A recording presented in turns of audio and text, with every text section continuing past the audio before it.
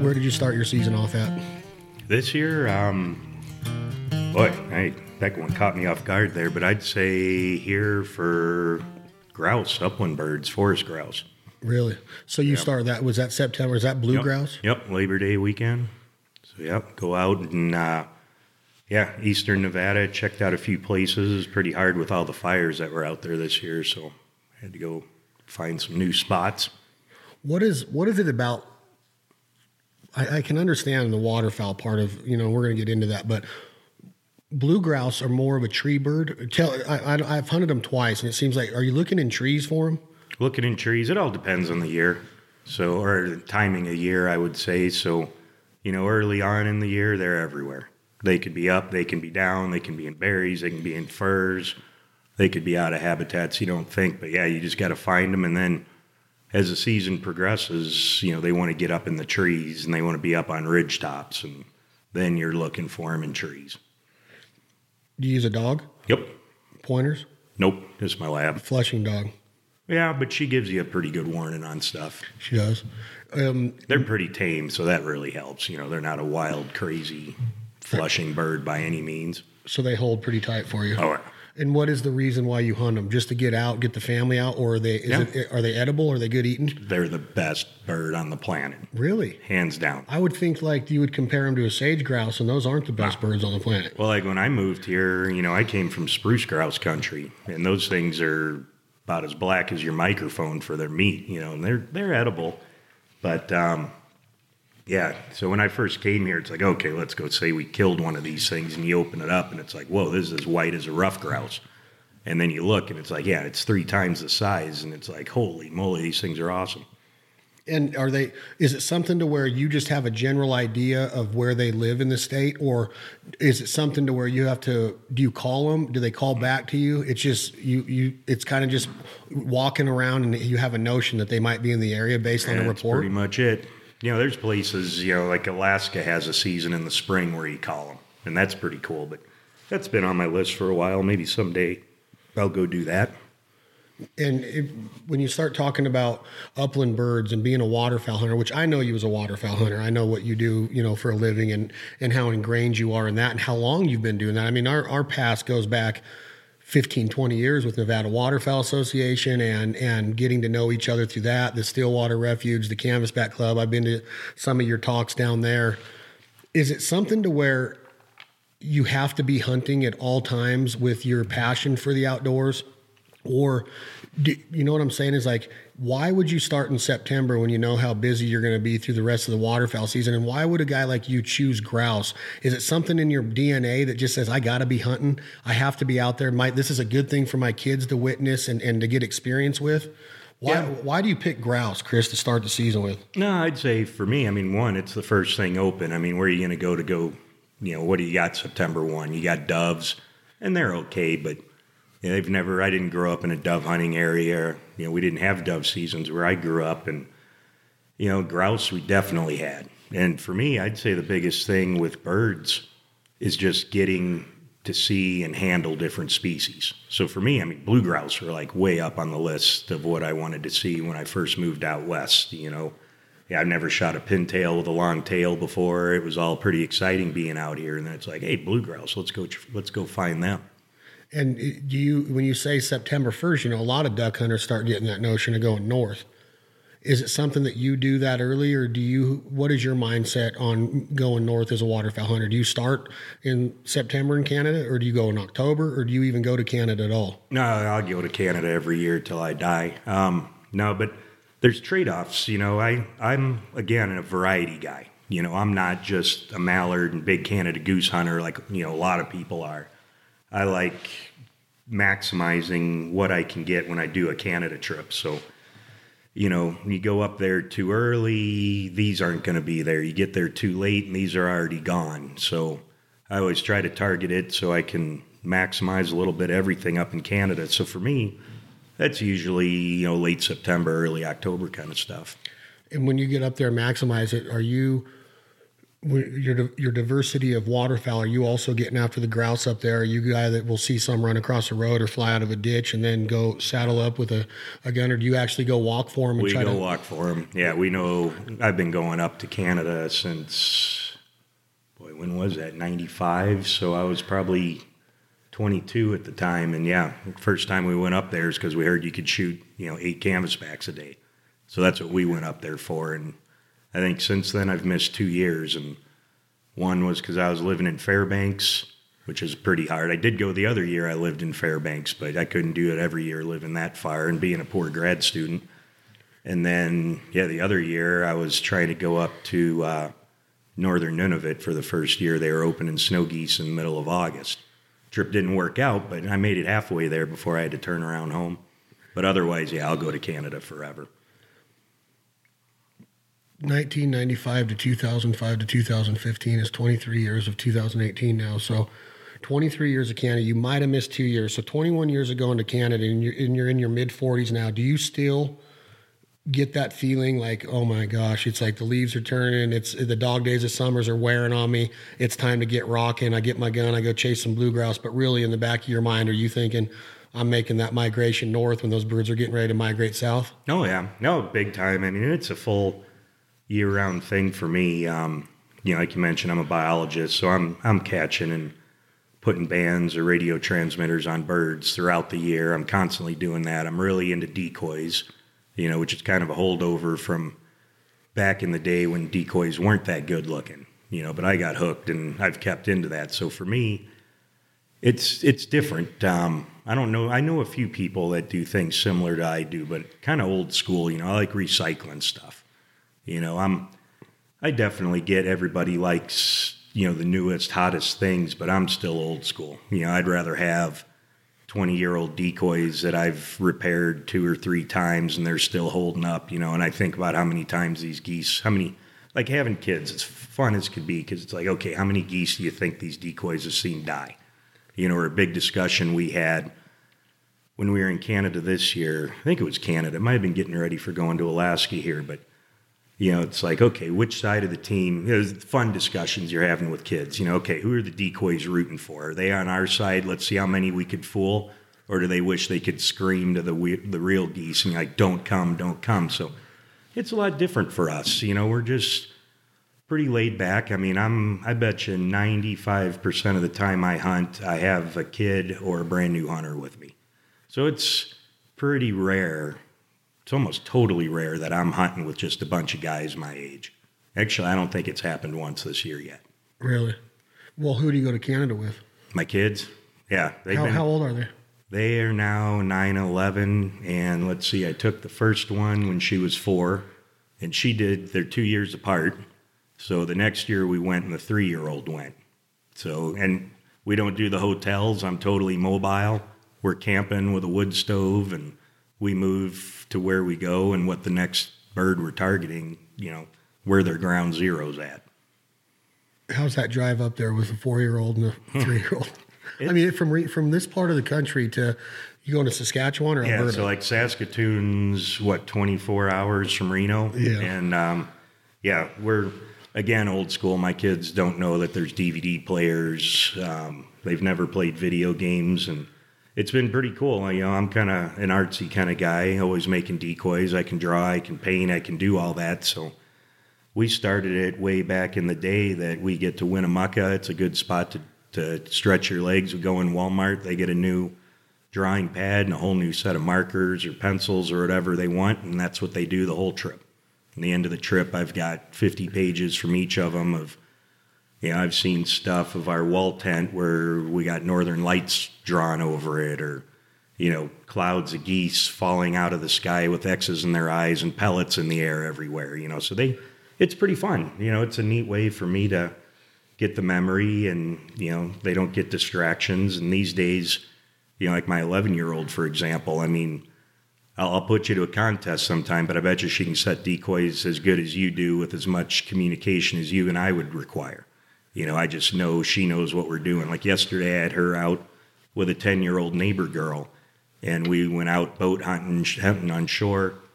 And She completely outfitted the neighbor girl with clothes, warm socks, her old pair of waders, and they set up 3/4 of the decoys themselves, and it was totally fine. And they killed birds. So that was fun. 11-year-old girl, and she's setting up a spread, and it happens a little bit, I think, and I've had this conversation with Dave before about girls and women. You see them in hunting. You see, the deer hunting, and you see turkey hunting, which, springtime's a little bit warmer. And Dave and I have had this conversation on, does a girl get too cold? Is she too, not strong enough or tough enough to be withstanding those elements of being a waterfowl hunter? No. Is she not smart enough to be a waterfowl hunter? That's not it at all. Your daughter's 11, and she's obviously being brought up by a guy that breathes this every day of his life. You work in it, and you have a lot of love for waterfowl and a lot of respect and admiration and compassion. I know you do. Yep. Why is it not that more girls are involved in it? Why is it harder to get women? Am I speaking off base there, Nikolai? Or do you see the same thing to where I was telling Dave, it's like, man, I'll go to Idaho or I'll go to Stuttgart, and it's not impossible to see it, but it's pretty rare to go into a cafe after the morning hunt and everybody's out of the timber and back in the boats.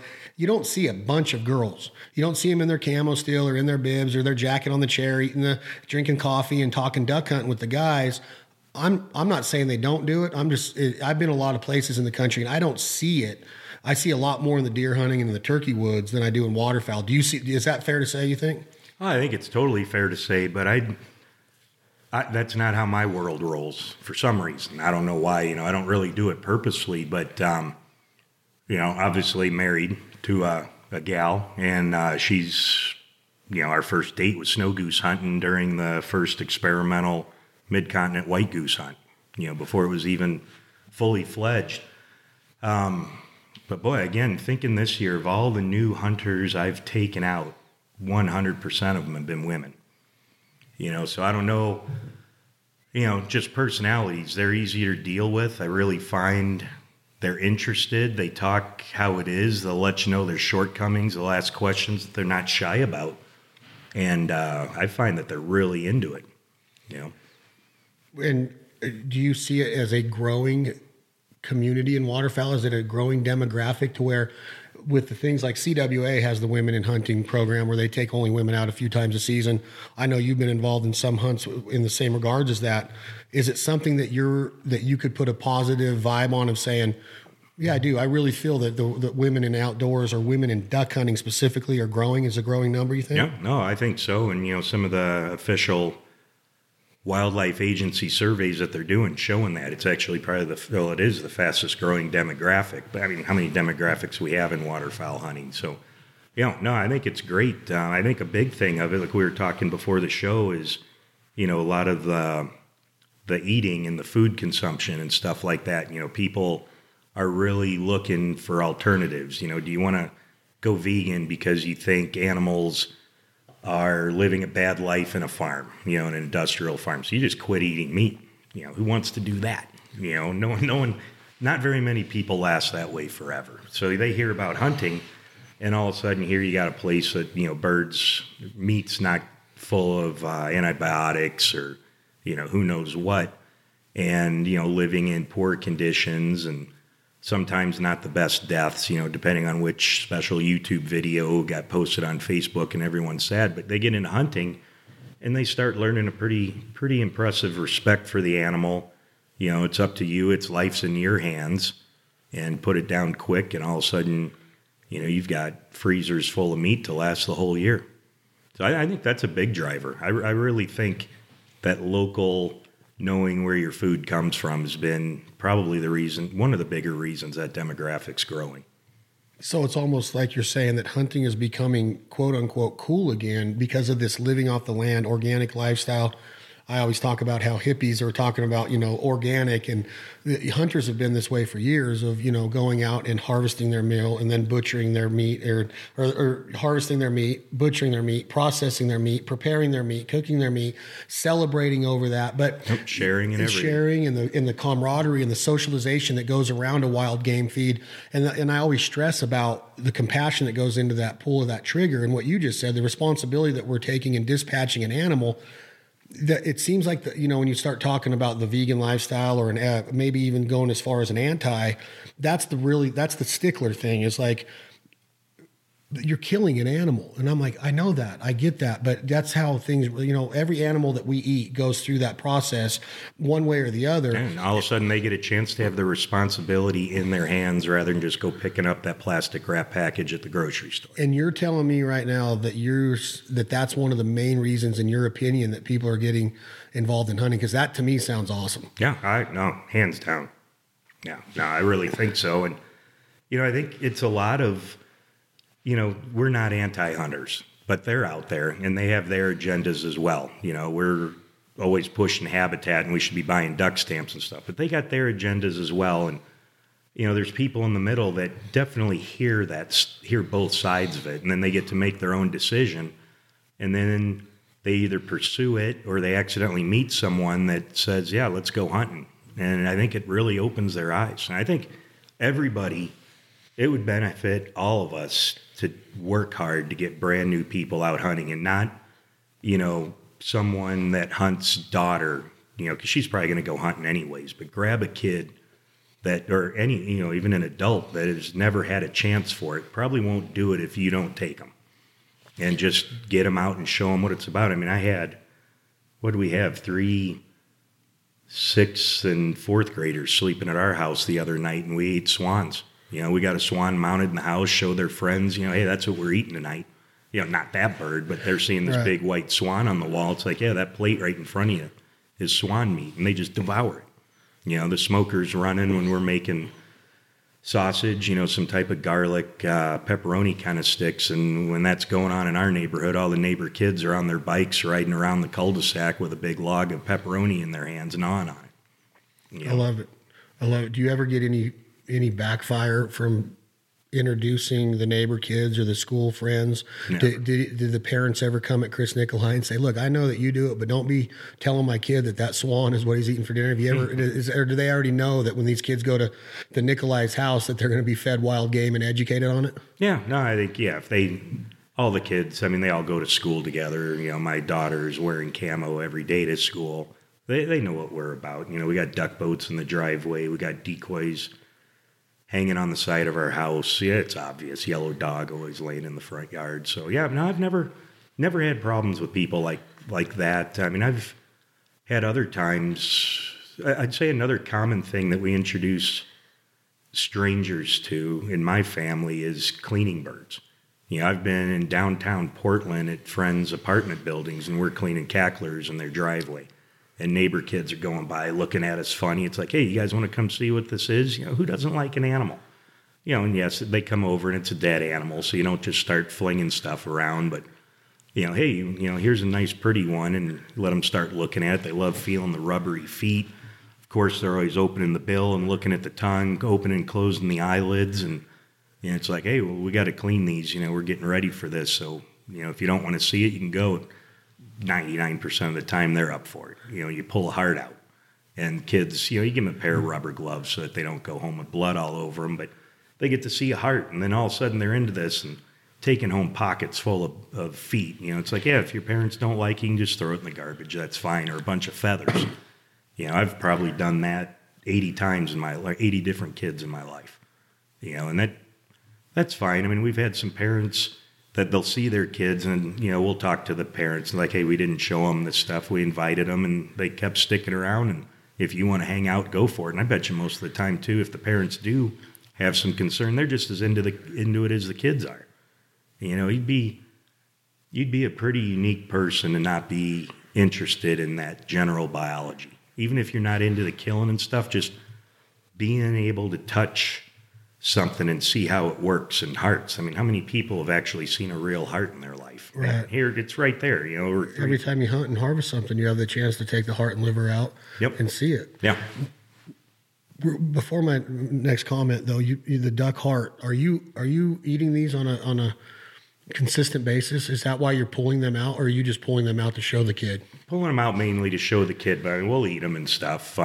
It all depends on what we're doing, but it's been interesting, over the years, you learn, it takes you a while to learn how to cook stuff. You know, in my first years, I had some first dates way back in the day that I always thought I was going to make her an awesome dinner.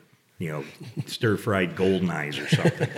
You know, and there was one date in particular, I mean, she got 2 bites in and that date was over. It was that bad that it was over.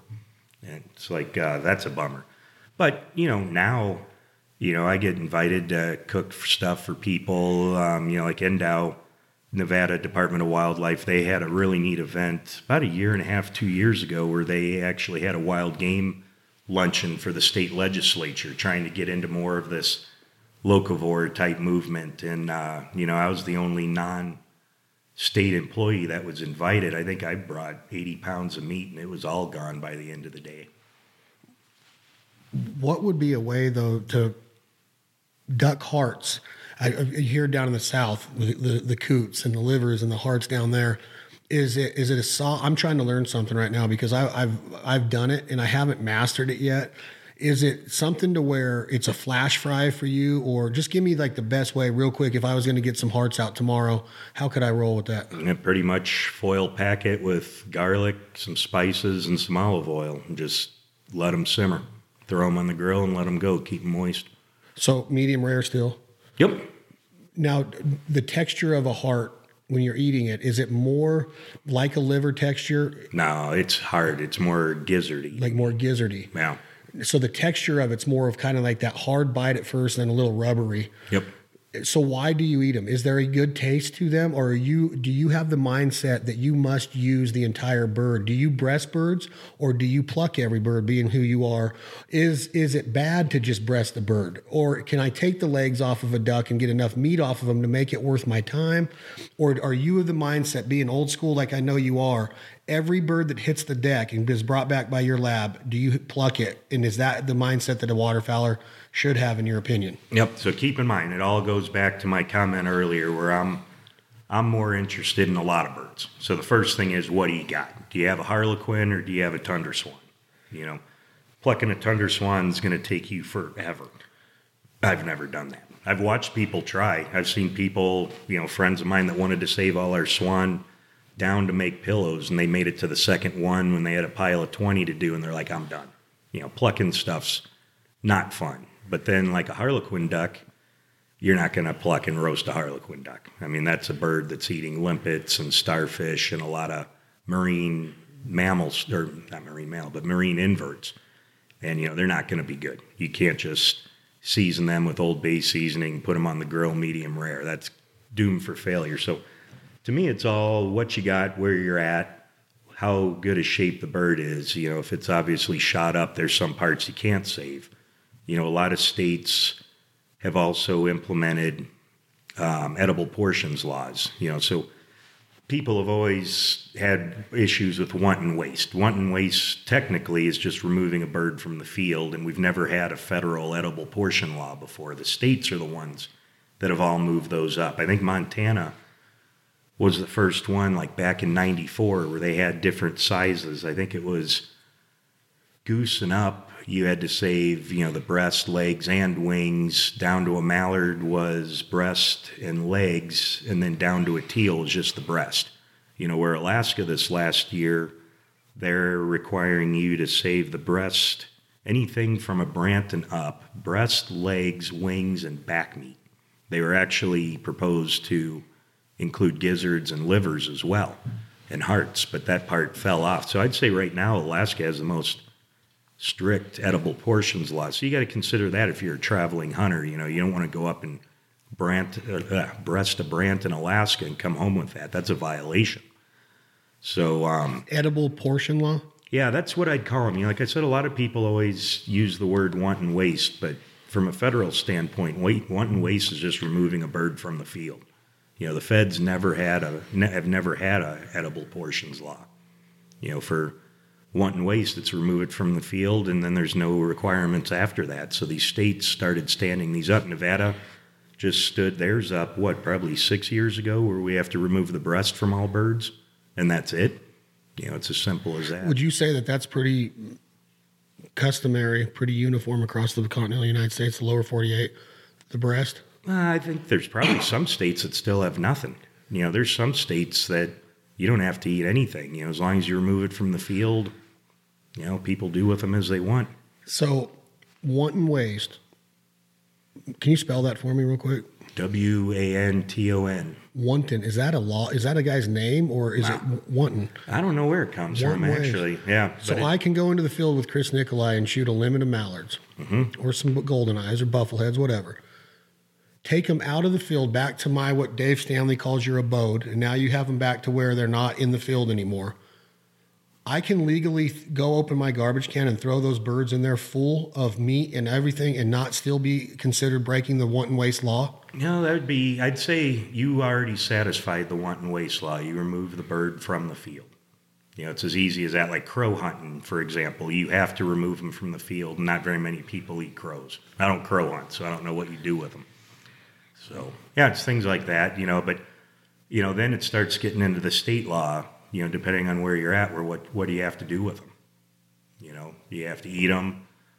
Can you donate them? Some places it's hard to donate them. Other places, do you feed them to cats? What do you do with them? That's where a lot of people are. And, like for me, I shoot birds, one, to see them in hand, but two, to put them in my freezer. So I'm not one of the guys that goes to Canada knocking on doors and looking for people to give more birds to. We'll come back with possession limits, and we're camping, so it's really easy for us to cook them. We're not in a hotel with no way to cook them. And we bring pressure cookers, slow cookers, big pots. We're eating birds while we're up there to, be honest, to keep shooting a few days. But that's my question. That's my question to you real quick, Nicolai, is I've had this conversation again with Dave a lot. This is a common one among hunters and managers and stuff. Is I don't like the fact that somebody can dictate to me as a duck hunter when I can eat my ducks. Mm-hmm. My point is a legal game, a daily limit. I understand the years of market hunting and guys going out and destroying a bunch of ducks and selling them for profit. Well, keep one tidbit there, too, is think about when that was what we had to preserve birds. That's actually where possession limits historically came from, was your ability to preserve them. Because of now with technology, it's a lot easier for us to do so? Yeah, and you just, back then you had salt and you probably had a bunch of blocks of ice buried in sawdust. But my question, though, is that they can tell me you can go out and shoot, let's just where we're at right now. You can shoot 7 birds a day, and you can have 3 times your legal daily limit for your possession limit, meaning I can have 21 birds in my freezer ready to eat. But I can't have 200 in there and do a wild game feed at the end of the year and have all my friends and family over, because now they don't, they're saying that you're over your possession limit. Yep. But in some states, you're telling me that I can just go throw those birds away and keep shooting ducks. So it makes no sense to me even further now, to where I feel, my opinion is, as long as I'm legal within my daily limit and I'm hunting hard, because I look forward to this time of the season every year, and I also love to eat ducks. Or if you could apply this to pheasant or whatever game bird you're chasing that has a daily and a possession limit. Yep. Now I go out and I shoot my limits, and now I'm on a 5-day trip in California, and I'm like, man, I got my possession limit. I can't hunt anymore unless I have a grill or a way to cook them. Or a way to get rid of them. Or a way to get rid of them. Yep. No, I fully agree with you. It's one of those, it's very conflicting as a hunter. So what do you do? Do you stop? Do you work? Do you take hours out of your day to go pound on doors and find people to give them to? Do you save the food pantry and fill them up with more snow geese than they could ever imagine? It's tough. We hear all kinds of stories of birds getting dumped in a ditch, and, you wonder what really goes on. For me, I find it personally it's just different. I always grew up, it was interesting, when you grow up in the 80s and stuff, when duck populations were really low. A lot of our populations were low. Geese haven't exploded yet, anything like that. And it seemed like you plucked a bird, like you were mentioning earlier, old school. You make a big fancy thing about it. Your parents come over, you got candles lit to eat. Back when I was a kid, possession limit was 6. You kill 3 ducks a day and you could have 2 daily limits. So you get rid of a possession limit in one sitting, and no way you're going to have a party with 200 friends. So times have changed. Possession limits went up. Geese have possession limits that are huge, or they might be gone altogether for like mid-continent white geese. And so it gets conflicting, because all of a sudden, ducks and geese are a little different. For the most part, goose possession limits are huge, as big as they've ever been. Geese or ducks are about the same. But, yeah, I mean, what do you do? Do you just eat them like crazy? Do you gift them? You know, what are your options? Hopefully you're not throwing them away. Yeah, but that would technically be illegal with some of these edible portion state laws now. To me, it just seems like for it to even be an option, you know, in today's day and age. And I just took a note that I'm going to go research this because I want to know if there are states in the lower 48 that you can actually throw away a mallard duck after you remove them from a field and take care of your wanton waste privilege, you know, as far as maintaining that law or making sure that you don't break that law. It just blows my mind that there could actually be somebody that could go kill a limit of ducks and toss it without cleaning it, but I can't go and kill more than 3 times my legal limit and keep them in my freezer for a wild game feed at the Coney Island in February when I want to have all my friends. That's just really conflicting to me. It is hard. Yeah, it's like, okay, do you want to bend the rules so you can keep going, or do you abide by them and you got to slow down? I mean, you know, you think like Canada, for example. Let's see. Currently, there's no possession limits on white geese. But what do you do about the guys? You know, you're up there for a week, and snow geese, you can shoot all you want. But hey, how about these cranes? How about these white fronts? How about these mallards? And it's like, well, you do have to stop on those. You know, snow geese, Saskatchewan's 20, Alberta, Manitoba's 50 snow geese a day. But all 3 of those have 0 possession limits. You can keep going every day as long as you stop at their daily limit. But yeah, what do you do for the rest of the species? And, you know, that's something that's changed. I mean, you think about snow geese now, and we're probably pushing 20 years of these liberal regs. And that's probably 2/3 of the active hunters out there have never known anything different than that. You know, like myself, like I said earlier, you know, I grew up when duck seasons were talked about being closed because the populations were so low and, you know, limits were low due to that. And, you know, we still remember those days, but when 2/3 of the hunters probably have never experienced anything but a liberal season, you know, they don't know, they haven't thought about that aspect. It makes it harder for them to get the rest of it. Now I start hunting in September and teal season, there is a daily limit, and then there's a possession limit, and there's all these, it's so hard to keep up with all of the different mandates and the federal stuff and the local stuff and the state agencies.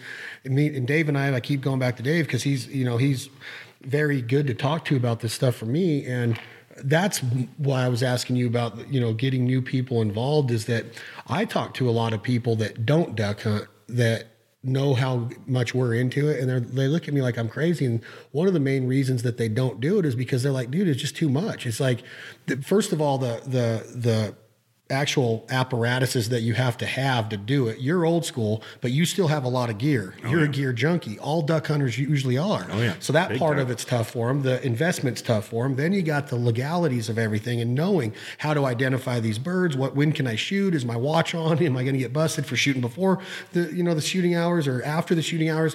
And there's little things like that one right there that I think you could remove and be like, hey, we don't care when you eat your ducks. No. If as long as you're going out and ethically hunting them and you're cooking them up and eating them, no matter what time of year that is, I get irritated. I'll call Dave and go, dude, I need some mallards. I'm out. And he'll be like, I am too. And it literally pisses us off because now we're out of ducks come July or beginning of August, and we don't have any other mallards to do any recipes with for the rest of the summer barbecues. Yep. Should have saved all them snow geese. Should have saved all them snow geese. Yep. So that brings my question is, there's a daily limit in the spring season. You know, those geese make that reverse migration back up to the breeding grounds, and they get to Canada after they leave North Dakota or something. What is their limits on snow geese in Saskatchewan at that time of the year, or is it unlimited like the states are? Because I think that the United States is 100% now, no limit. Yeah, I think I haven't done Canada in the spring just because it's a muddy pit, and I don't know a quad. But yeah, I think it's unlimited as well. So why is it different? Is it because the fall season, you go in there, you got to have a plug. You can't use electronic calls. You might be able to in Canada, but in most states you can't in the fall season. But then here we go into the spring season, and now you don't have you could have an extended magazine. You know, nothing. You know, you can do anything. There's no limit. So that's simple to describe there. So what you have in the fall is a hunting season, and that goes from September 1 till March 10th. Legally, that's a 100-year-old law. Then you have the spring snow goose hunts, the conservation order. It's a whole different environmental impact statement was drafted and everything, completely different package. And so with that comes a whole different set of laws, of which they open the toolbox wide open for that one because they don't have the same stringent requirements as you do in the fall. Does that make sense? 100%. Yeah. But what is the main reason for the spring depredation? Is it fair to call it a spring depredation season still? Or what's the legal term? Legally, depredation has a whole different word. So I'd just say it's a conservation order. Okay, so it's as simple as that. Why is there one? Mainly because in the early 90s, some very famous goose biologists were really concerned with destruction they were seeing on the west side of Hudson Bay, which at the time, and still is, one of the biggest goose studies ever conducted in the world, La Perouse Bay area there. And, they were seeing destruction, where the geese from grubbing were taking the shorelines inland 5 miles. It just massive mud flats. They were going into the boreal forest and just nuking it. And with that, they relaxed these spring snow goose hunts. Notice, like in the Pacific Flyway, all our seasons end March 10th, because when they made those conservation orders in the mid-90s, I'm trying to make this more fun, but this is all technical. No, I like it. I want to know this. But, in the mid-90s, just the 3 eastern flyways were like that because we were still stuck in really low goose populations. White fronts were restricted, cacklers were restricted, brant, emperors were closed. All our geese were really hurting just for some reason. Our snow geese weren't doing that great. So we just weren't included with those. So, with us, we don't have that conservation order. So that's why you see our seasons end March 10th, even though we've got a lot of geese in the Pacific Flyway now. Pretty much everything but brant are increasing. And luckily, a lot of our state agencies have relaxed their regulations to maximize that. So you see, like California, for example, has taken seasons and taken some days away to throw them way up against March 10th, as late as they can. So, and I'd say almost every state right now in the Pacific Flyway has a goose season that'll go to March 10th for you. As opposed to Mississippi or Central Flyway, to where you can hunt them all the way into May. Yep. So you're saying that if I see a big goose grind in Nevada on March 20th, I can't go set up and hunt them. Oh, no. It's done March 10th. March 10th throughout the Pacific Flyway. Yep. So in layman's terms, Nikolai, why do they want to have a season in the spring where you can kill as many snow goose as you possibly can with no limits, no regulations on your choke tubes, extended magazines, electronic calling, everything that you can possibly do to get rid of some of them is the way that I've always understood it. Is that fair to say, or is that not why they do it? No, that's exactly it. They're trying. Well, I'd say there's 2 things, and the Atlantic Flyway did this really good with greater snow geese. There's 2 things. Can you outright kill them, or can you put so much pressure on them that you're sending them to the north in poor shape because they've been stressed out? People are jumping them. And with greater snow geese, they actually showed after those late seasons, the birds are actually going back leaner and in poorer shape to lay eggs. So it was a double whammy. 1, you're, flat out shooting them. And then 2, you're impacting, what they're going to do for next breeding season. Okay, so greater snow geese have actually plateaued out. So I get on a good grind in October, and the whole mindset is like snow geese are devastating the tundra, the breeding grounds. They're rooters, so they'll come into a crop and just destroy it. Why would I not be able to stack them up in October if I have the ability? And I know that you did. It's a true hunting season from through March, and it's 100-year-old law.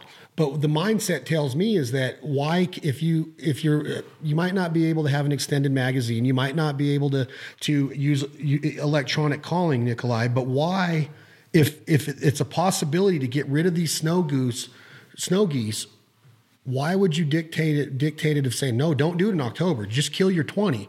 They're still going to be messing up everything, and we are trying to get rid of them come February when they start moving back north in the spring. But you got to make sure you don't do it in the fall. That, to me, again, that's backwards to me. Like it's almost like, well, they're okay when they're coming down. They're okay when they're coming down, but when they're on their way back up, you can kill as many as you I can. think a big one there is hunting seasons. You can't even think of I can't think of a hunting season without limits without limits and rules. I can't think of anything. So that's where that conservation order is different. Legally it's different. And then also a big part with the CO, well, I don't think it's a CO, it's with these other ones that you have other seasons open. It's not just snow geese. So think about, and I'm trying to make sure I phrase this stuff right. So like in the Pacific Flyway, some states have rules against electronic things. Like Washington, I don't think you can use spinning wing decoys at all. California is like December, I think. And in California, you can't use recorded sounds at all. In Oregon, but Nevada, we can use recorded calls, for our up till March 10th hunt. And that's because no other migratory bird seasons are open.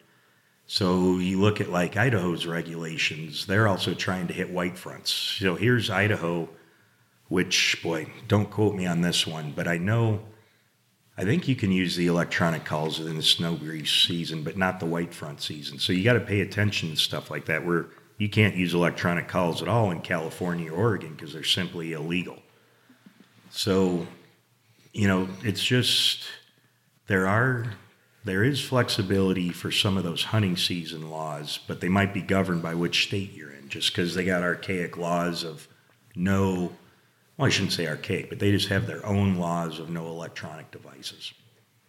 So it gets tricky, and that's where it's been fun as a hunter and a biologist to learn about that stuff, because I grew up with all those same questions, but then you get pulled into the process, and it's like, okay, that explains why it's like that. So it gets and that's goofy. why I like learning it, because it does get goofy. Because to me, it's like, in one sentence, you're talking out of this side of, not you personally, but they're talking out of the side of the face saying, we got to get rid of the snow geese because they're causing havoc. And then when they come down here in the fall and you could get on some hunts that you could really put a dent in them, because I don't think as hunters we even put a dent in them even with the conservation order. I truly don't think we do. We might put some pressure on them. We're killing more than we did when there wasn't a conservation order. It just is kind of weird. Another thing that kind of makes me go, that's kind of weird, that if I get on a really good one in North Dakota or southern Saskatchewan in October and I really have a chance to quote unquote put a dent in the snow goose population, I can't do so because I have to stop shooting once I meet my 20 bird limit.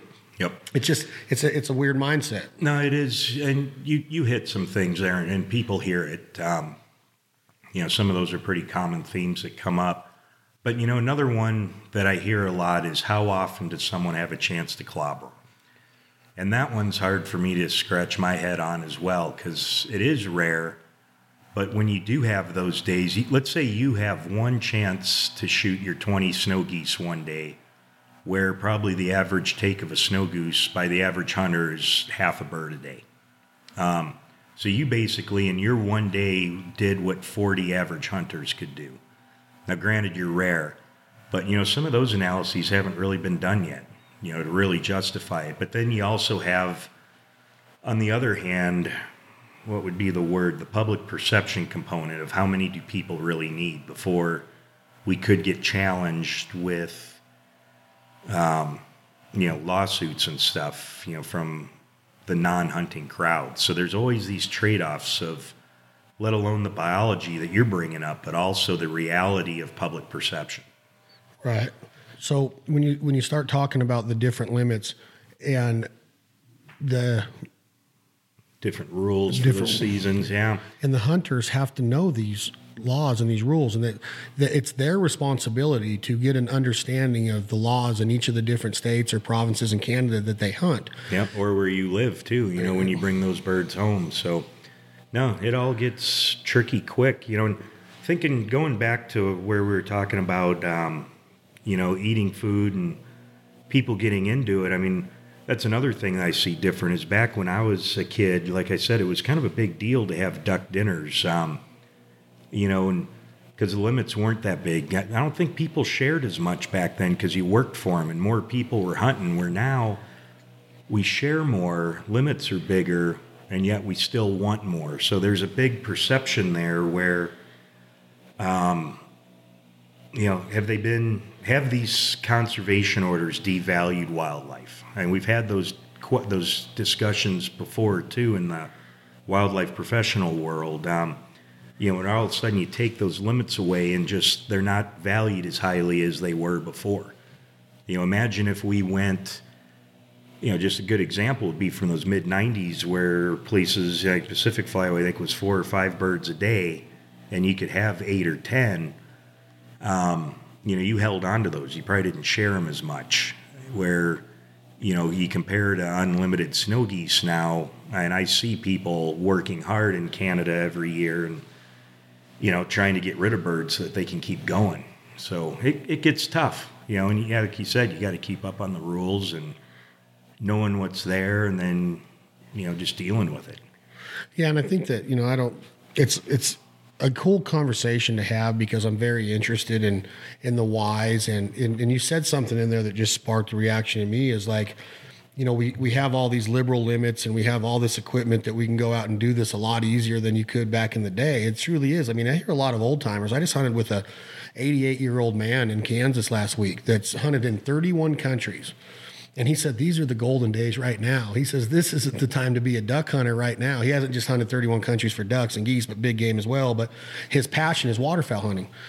And when you hear that, you kind of go, man, we're lucky to be having it. So I don't want anybody to ever think that I'm coming off by saying, well, we should be able to kill way more snow geese in the fall. I'm simply asking if you can do it in the spring, but you get a chance to, quote unquote, keep them under control a little bit in the fall. Why would we stop if you have a chance to really get into them? I'm not saying that I disagree with it. I'm just wondering the mindset when you set a law like that is if we're truly trying to control them more and get them in check, why would we not be able to if we had the opportunity when it's not during that conservation order season in the spring? Yep. It's just the way I see it. And I think that's why I wanted to ask you that. Yeah, no, and I think you hit it. I mean, there's a lot of these discussions been had with a lot of professionals as well. And, another thing that comes back is, these increased opportunities for harvest with mid-continent white geese in particular, they're not having the effect.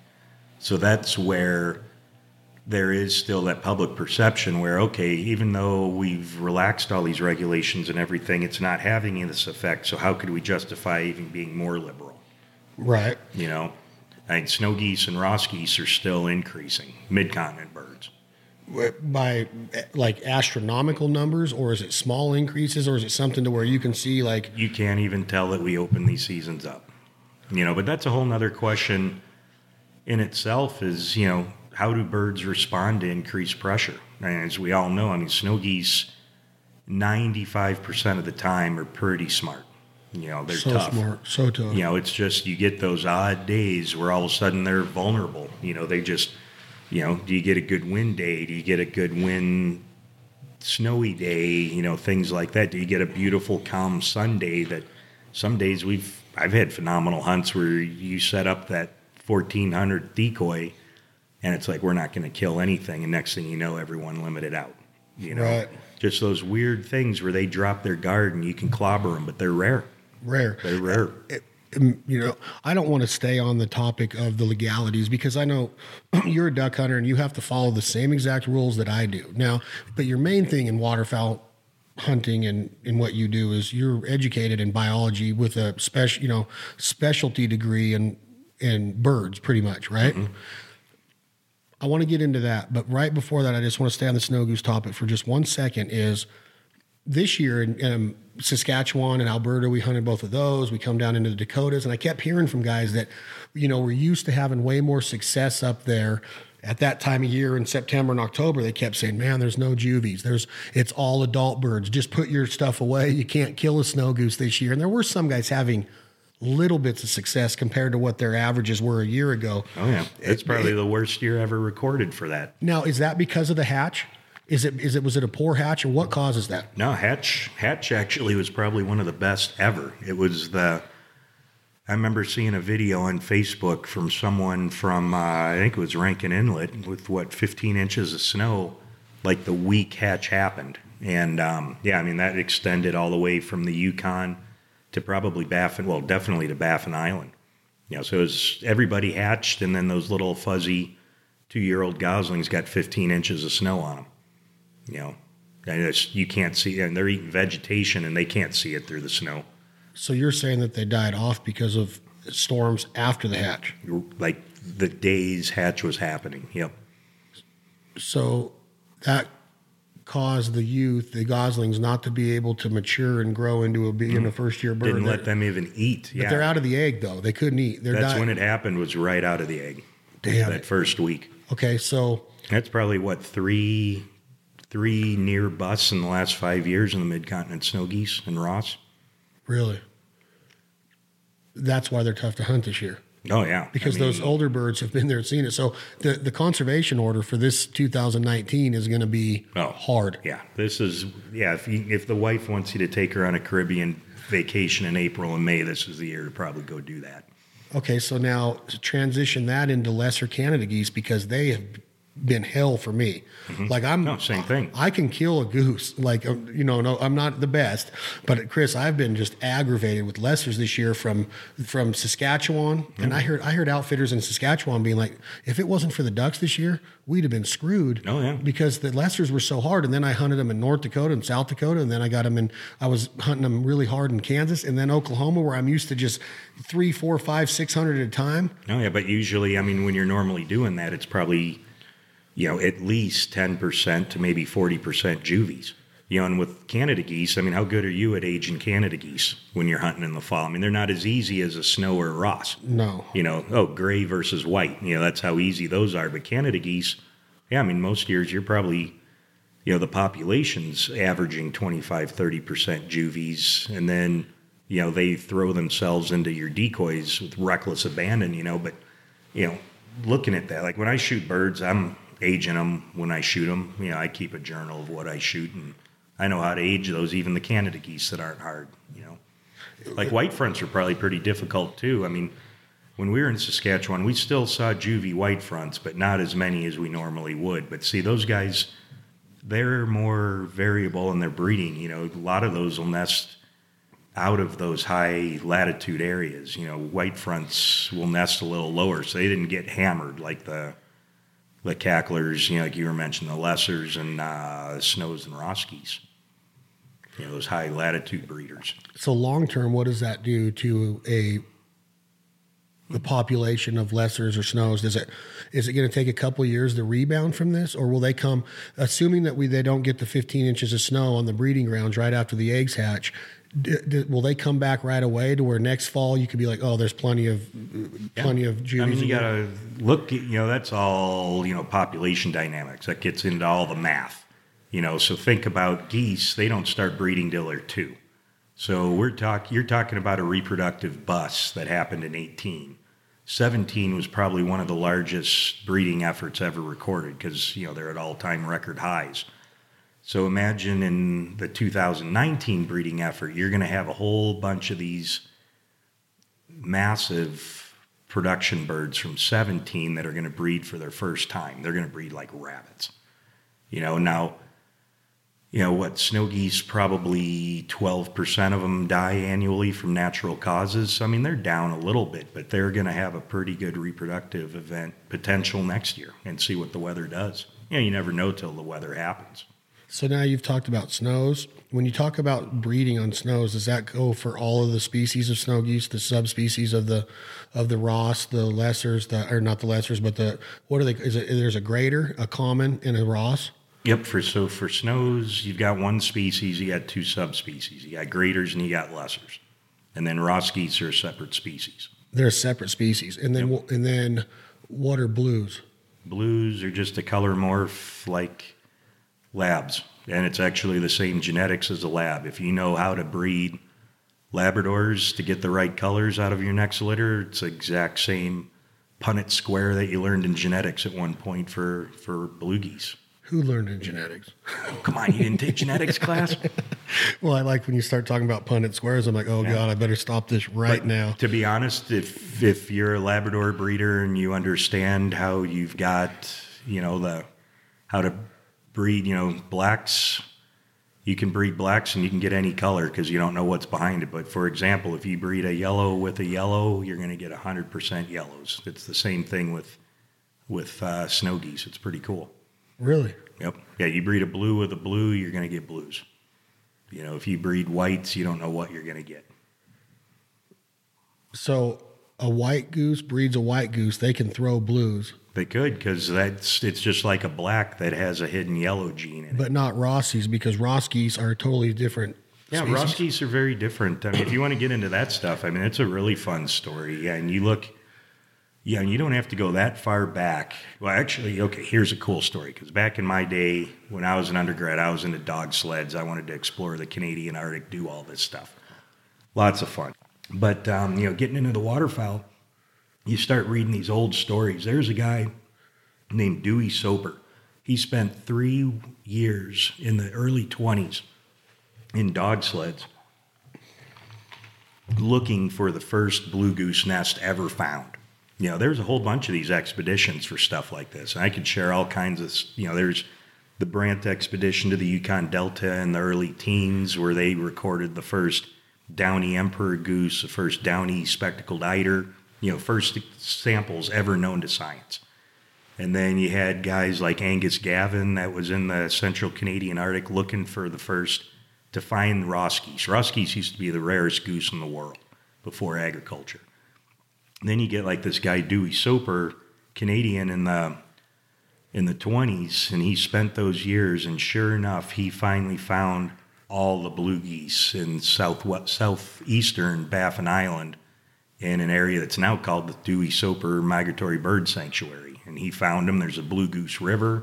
You know, I've gotten to band geese there. I actually had a blue goose decoy with me one year that I carved. We had him in the helicopter with his headsets on, and we caught a bunch of blue geese at the Blue Goose River and let them float in the river, threw them in a pen that was 100% blue geese.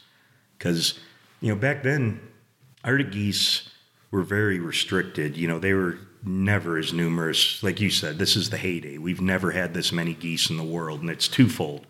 Biggest is agriculture. Agriculture released, usually the winter was the worst part for geese. That's when they were going to starve, poor body condition. It was just tough times. And then all of a sudden we got more corn on the landscape and soybeans than ever. You know, we were talking with Clay earlier about peanuts in some places, and you know, rice now, you know, rice is a huge topic for both mid-continent and Pacific flyway birds. And, you know, snow geese, white geese, and blue geese were getting ready to diverge. You know, they were separated enough that they were getting pretty close to becoming their own species. And then all of a sudden this stuff happened, and, yeah, they're mixing again. You know, so all of a sudden you got blues breeding with whites, and we get all these intergrades, and now we're seeing blues all the way west to Wrangel Island. So there was actually expeditions done back in the early 1900s on wild geese. Oh, yeah. And that was back in the day where museums were huge. I mean, to be a member of a museum, you were high society. And that's how we were back in the 1900s, early 1900s. And yeah, I mean, like that Brant expedition I was talking about, that one I'm more familiar with because I worked on the Yukon Delta for 15 years, and I read a lot of those accounts. But these guys, Brant was his name with a D in it, was from the Ohio State University. He took a train to Seattle, took a steamer up to, I think, Haines, hopped over, you know, the Klondike Pass, and then caught a train, I think, to Fairbanks, and then he took a dog sled from Fairbanks to the Yukon Delta, which is, you know, about almost what the Iditarod runs, a little bit further south at the end. But yeah, I went out there to live with local native people in their homes and surrounded by birds, and that's what they spent their whole summer, was just in an area scientists have never been before. Wow. Oh, yeah, that's what people did back in the day. Yeah. But you say that they did it back in the day, and then here you are, you're coming up as a college student in the 90s, and I want to get into this now because I think that it's very interesting on what you've done and what you've been able to accomplish in your professional life. And undergrad, you talk about you went to college, and did you already know when you went to college that you were going to specialize in birds and waterfowl? No, I didn't even know you could be a biologist for a career. I mean, we grew up with guys like Marty Stauffer, for example, you know, making those awesome videos when we were a kid. I mean, I watched those. Those things were phenomenal back in the day. And it's like, that guy just does it for fun. He's just some crazy guy that's doing this. But I like watching it. And then, I went to college. I wanted to be a pilot. And I made it about 3 weeks. And 2 things happened. I tell this story often, but I was at an ice cream shop. I could have gotten into any college I wanted to, but I picked a spot where the hunting and fishing was the best in Minnesota. So I went there and I stopped by an ice cream shop one day, and there were guys next to me talking about finding a deer kill from a wolf and breaking the marrow open and measuring the marrow. And I'm listening to this. It's like, you guys do this for a job? And they're like, yeah, we're wildlife biologists. We worked for Fish and Wildlife Service back then. It was before USGS got split out. And it's like, wow, that's pretty cool. And I walked away and I found out later that was a famous wolf biologist named David Meach. He's like the world's expert on wolves. And then it was like the next day I walked by a classroom at the college I was going to, and a whole table full of duck wings. And I've been into ducks since I was about 8. It's all I've thought about since I was 8, but I had no idea you could do this as a job. And I talked to that professor. I'm like, what class is that? And he's like, wildlife management. So I signed up, went in the next day and labeled all their wings correctly for them because they didn't have all of them right. So, it was pretty neat. And after that, it's like, I'll get a 2-year degree in this. And, my kids asked me a couple years ago, when they were starting to get into school, how many grades did you go to, Dad? And I tell them, about the 25th. And they freaked out.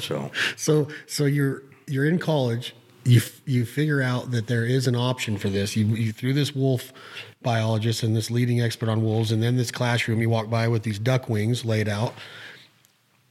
Now you graduated from a 4-year school and you say, now I'm going to go get my master's. Yep, that's pretty much how it works. I mean, it's just like anything in life. Do you have a mentor or, someone that tells you how to do it, or do you figure it out yourself? Everybody probably uses a combination of those same two, but, my parents didn't go to college. They were happy to be able to pay the bills and feed us and put clothes on, and didn't really know about these, lack of better words, quote unquote, fun jobs.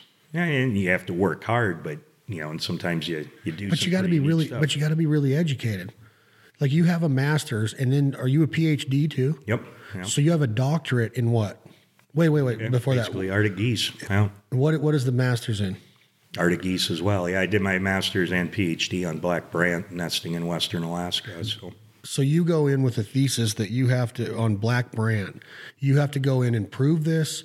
How does it work when you go in for a PhD, you have to go in and you literally get sat down and you have to explain to this panel of people, right? They're just hammering you with questions. Well, it depends. There's another thing too, every university's different. And like when I was in Fairbanks, I did my master's there. I mean, it was competitive. I mean, even for a master's degree, they beat the daylights out of you. But every university has different requirements. We experienced that. Yeah, you got to take tests, written tests, oral tests. Then you got to write the thing up at the end, and they can beat you up then. And, it's kind of a hazing exercise. It's a little bit of hazing, but it's also just to keep you on your toes and make sure you're learning more than just coming in every day. So your undergrad's in Minnesota, then you go to the University of Alaska at Fairbanks for your master's program. Yep. You graduate with masters in Arctic geese. Yep, wildlife biology. Yep. Did you had a thesis to prove and argue there for a master's, and that was in Brant's? Yep. And then you come off of that and you're like, all right, well, now I'm really educated because a master's degree is legit, but now it's time to become a PhD, which is a doctor. You have a doctorate. And you have to go in, and now you have a panel of people that are sitting there, and you have to prove or you have to argue your thesis, right, and defend it. Mm-hmm. So they're trying to discount your thesis based on what you presented to them. They have a few days to read what you wrote up, and you're sitting there going, no, I want to learn about, like, what kind of questions are asked. Are they? Is it all science that they're asking about, or is it? For the most part, I mean, like one question I got in a part before the end, we had this closed door meeting. You're supposed to know everything, like anything. And one old professor that's still around, he's retired a while ago, but he asked me, compare the circulatory system of mammals against birds. You got to go into the whole thing. Hemoglobin's different, and all this stuff. All these things you've read and read and read. I've read a lot. It's how much can you retain. You got to be a sponge. You got to, and there's some pretty smart people. I mean, graduate school isn't for everybody. And when I got into like wanting to get a 2-year degree, I was looking at the jobs. It's like, yeah, you can make, back, let's say 1993, you could probably make $5 an hour installing signs and spraying weeds. But it's like, well, I want to catch ducks. Okay, so you got to keep going a little bit more, and you get to a 4-year degree, and it's like, well, I could probably catch some ducks making $10 an hour now in the mid-90s. It's like, I want more. And it's everything in life. When do you draw the line and you're happy with what you got? So I just kept going, and then it went forever. It went way too long, but I had fun. Went way too long. But so I put it this, I spent 15 years of my life working 15 different years on the Yukon Delta in Alaska, just there, let alone all these other places. You add up the amount of time in those 15 years. I have 6 years where I lived in an Arctic goose nesting colony in a tent. I woke up every day listening to brant and cacklers and white fronts and cranes and Lapland longspurs and bar-tailed godwits. It was awesome. Back when I was a kid, I got paid to go live in a tent in the Arctic and fill up data books. It was awesome. Doesn't get any better than that. It doesn't. It's so like, I'm just like sitting here like in awe of like, when it's, like it's human nature when you meet somebody without really getting to know the substance or what really has gone on for them to get to where they've gotten, or just being able to sit down like this and learn why you are so, you're a leading authority when it comes to this stuff. And I just got a different perspective. Keep in mind, I got into all this stuff from hunting. And the reason I got into hunting is because a neighbor kid down, my family hunted, but the duck hunting stuff ended just a couple years before I was born. They still did deer, turkey, squirrels, doves, stuff like that. But, I'd seen that. And then a friend down my street, his family was full bore into duck hunting. And I'd go to, I'd see their brushed up blind in the early, mid 80s, which wasn't, they weren't fancy blinds like now. These are guys that made it themselves. Everybody had to make their own stuff back then. And so there's a big old brush pile going down the road, and I'd ride my bike down and, pull out they'd show me all these different ducks. It's like, holy moly, look at that. Even the Gadwall's tertials are just gorgeous. You see a wood duck, and you've never seen anything in the world like that. And so my uncle and I started doing it on our own. We didn't have a mentor. We jump shot ponds for 4 years, and it's like, hey, maybe we should buy some of those decoys, and got into that. And then it's like, well, these decoys are ugly as hell. It doesn't look anything like a real bird. Let's start carving. You were literally addicted to birds is what started this entire thing. 8. I just wanted them in my hands. It's almost like you're this mad scientist kid of being like, I'm going to figure out every single thing there is to figure out about a bird. Mm-hmm. And that's where you're at today, being what you are as a biologist now. It all started because you were addicted to birds, not necessarily a mallard. You love to hunt, but it wasn't necessarily just a mallard or seeing a duck fly or cut the wind. I could go to a park any time of the year and feed mallards bread. Yeah. That's, as I find mallards, please forgive me, everybody, but I find the most boring bird in the world. Really? I'll eat them. They fly by. I'll shoot them. In Canada, we don't shoot them. I let the dogs and the kids chase them out of the decoys. But, yeah, it was all, I wanted to see different birds. And then, you start reading, back then you had encyclopedias. You'd go to the library and see the nerd journals on the shelves, Journal of Wildlife Management. You'd start reading that stuff. And just like anything, you read something, you get more into it. Then I'd start going to these scientific meetings and stuff, and then you'd meet some of those people that read those, and, you'd be 18, and it's like, hey, can I ask you a question? And, it's some famous guy that's published 100 papers, and you start knowing those guys. And then all of a sudden they drag you into grad school, and it's just this unending process. You're well into your career as this. You've met a lot of the has-beens, well, not the has-beens, but the people that have been there and done it for a long time, and they brought you along. I'd imagine, you had some mentors along the way, and it's fun when you finally get to meet someone like that helps drag you and propel you to make yourself better. Yes. And all of a sudden, next thing you know, you're up to your ears in your career. It's a sickness. Like, it almost became a sickness to you to learn as much as you could. At the same time, honing your hunting skills and becoming a very proficient waterfowl hunter to the point to where you have the goal to say that mallards are boring. Like you've done so many different waterfowl hunts in so many different places of the world that you are one guy that will sit there and go, well, mallards really just don't get me that excited.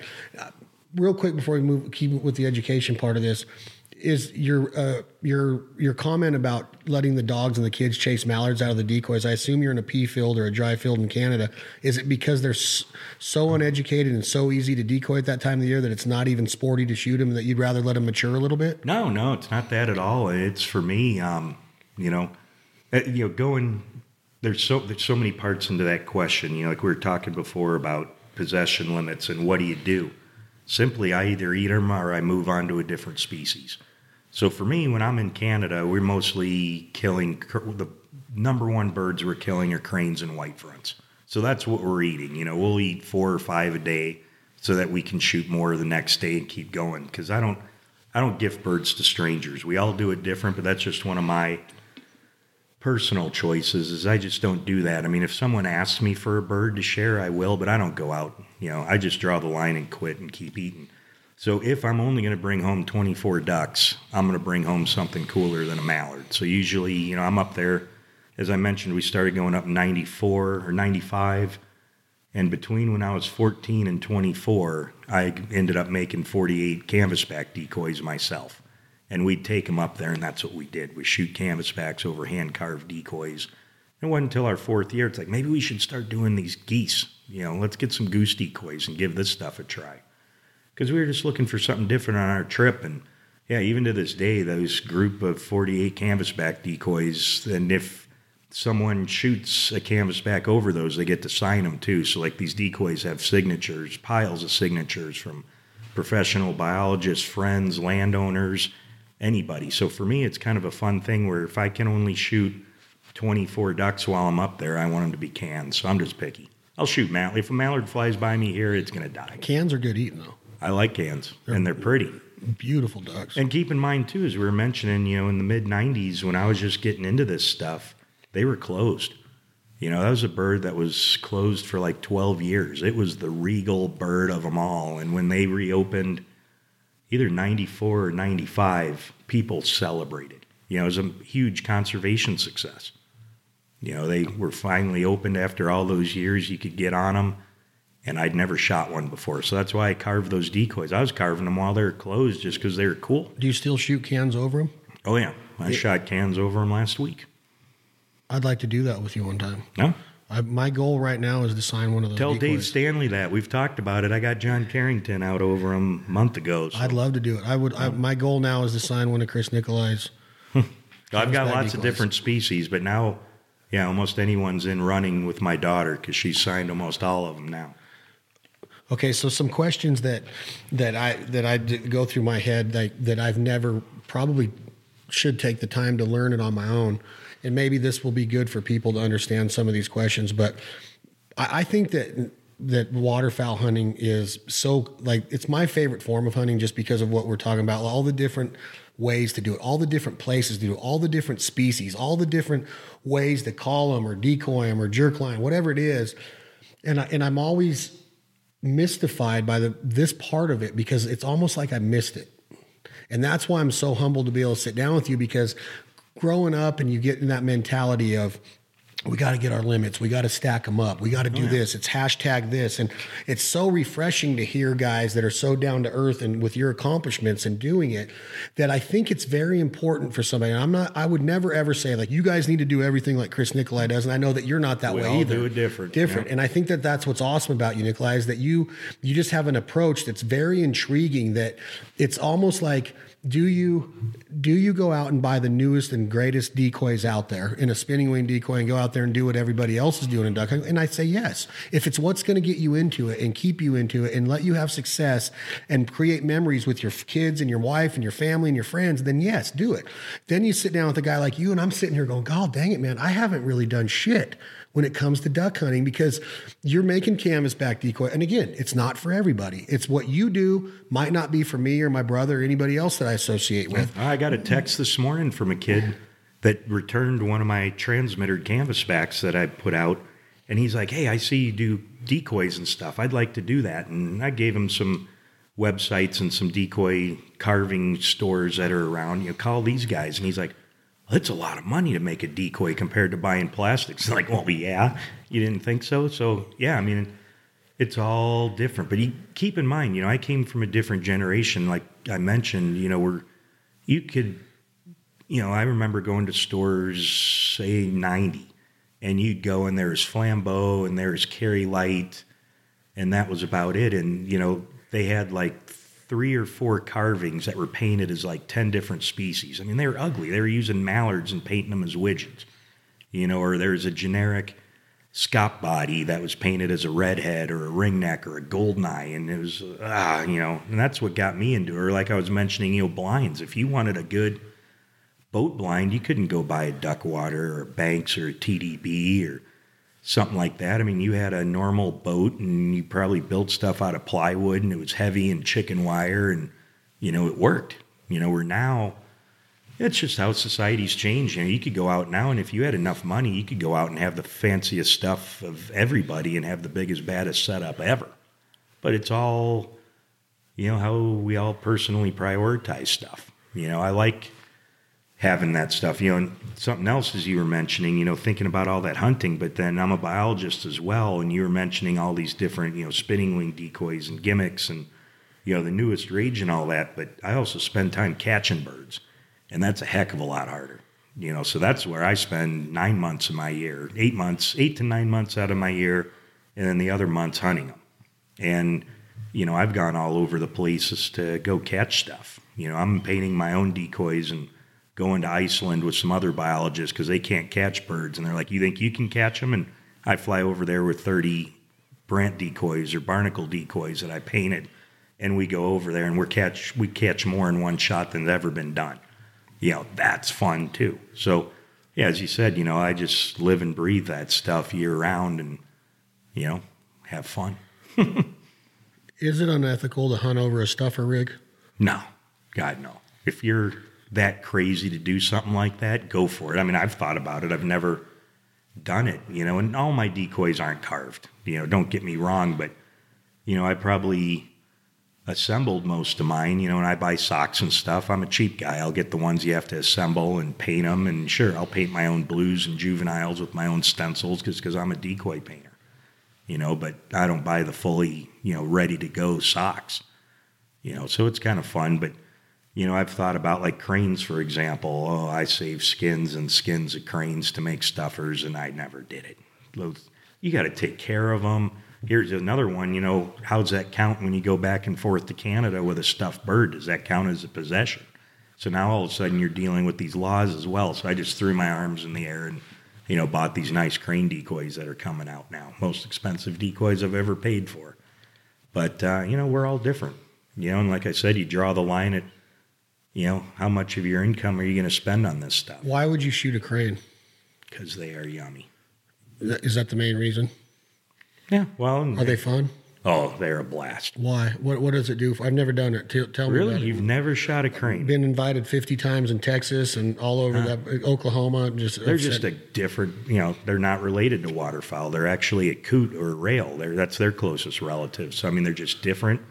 They're awesome to eat. They're a different possession limit when you're in Canada. So for us, we can go fight around with them for a few days and, target those guys. Why are they good to eat? What is different about their meat? Are they vegetable? I mean, what makes them like? I think it's a different texture. The flavor's pretty similar, but I think it's just a different texture. Where waterfowl are more really fine muscle fibers. Almost. That's why people say liver. I think because. But you get a crane and it's more textured and marbled like beef. Really? You cook it and different ways I do it. I mean, geese and ducks will do it occasionally, but cranes all the time. I mean, it comes off in shards and strings, almost like string cheese because there's so much fat in there. Oh, they're just a different bird. It's almost different. It sounds like Wagyu beef kind of. Oh yeah, marble. I mean, cranes are excellent and they're challenging and. They're a bird you can't get everywhere. They're not a big Canada or a mallard, so you got to make a concerted effort to go crane hunting. They say the crane capital of the world is like right in central Nebraska, right on the I-80 corridor right there around. Oh, yeah, but Nebraska's the only mid-continent state you can't hunt them. And they all congregate there. So Yep, along the Platte River. Is it a big breeding area for them? No, it's a big staging area. They're also high latitude breeders. I mean, when you go there to the Platte River, you go west. I got to remember my Nebraska geography, but you get west like towards Lake McConaughey, and you go east towards like Bow Island and places like that. It's pretty cool too. They've done a bunch of telemetry studies where as you go west, those are actually Russian birds, and as you move east, those are like Ungava, Hudson Bay kind of birds. So it's pretty neat as they breed from east to west, but as they migrate down, they stay segregated and come on down that way. Yeah, cranes are cool. And they're old. I mean, they're one of the oldest lineages of birds out there. Has there always been a crane season? No, they were closed for quite a while. They got hammered, but they were probably one of the first unique hunts that was reopened. I don't know the whole history on cranes, so when they opened, but I'd have to guess they've been open since the 60s or 70s at least. Is it challenging? Like, do they see decoys and they're in, or does it take realistic calling? Do you want them on a sunny day? Do the same duck hunting, like if it's stormy, are they tough? Do they see better when it's a low ceiling and cloudy? Are they pretty sharp with their eyesight? I mean, what? Yeah, no, they got really good eyesight. Yeah, I mean, you nailed a bunch of stuff there. I mean, it's all different. I mean, a lot of people pass shoot them. Crane decoys have been hard to have. I mean, for years, all they were like repainted lawn ornament, great blue herons kind of stuff. And then some other decoys came out. And now, there's a couple makers of top-end crane decoys now that are accurate and realistic. And, there's some good calls coming out now. And, it's just like anything. Technology changes. I'd say cranes are probably the last. Now, well, for a common bird, still, I mean, I did see someone's making a long-tailed duck call now, so that's impressive. I haven't heard a commercial eider call yet, but, like I said earlier before we were talking, my daughter's the only person I know that can call emperor geese, so, when are we going to get emperor goose calls? She sounds a lot like Katie Stanley. She's pushing her for emperors. I'd be willing to bet, and I've met Katie a couple times, but I bet you Grace might beat her on the emperor call. I didn't show you that one. I've got it recorded right now, but I can show you after the discussion as well. I need to see it. None of us can figure out how she does it. Do you blow calls? I do. I'm not a big caller. Like we've talked, I'm more into decoys, and I'm a diver hunter, and so you don't really need them a whole lot. And, when I go to Canada, I call good enough that I feel like a rock star. I mean, I get geese coming in just as good as I could ever imagine. And I don't get a lot of opportunities in the Pacific Flyway to hunt geese just because it's so hard to access land. So for me, killing geese, I fill up my freezer in the fall in Canada. And I shoot a few around here and get some invites. But yeah, I'm not crazy into calls. I've got them. I'd give myself a 5. What is the prettiest vocabulary or sounds in your opinion? What species? What do you like to hear the most out in the marsh? Is there something that you just go, yeah, that resonates with me? Like when I hear a hen mallard, just I get chills. Some people like that widgeon whistle or that sprig whistle or some teal popping. But is there something that really like makes Chris Nicolai go crazy? No, I'd say for calls, it's again just like birds.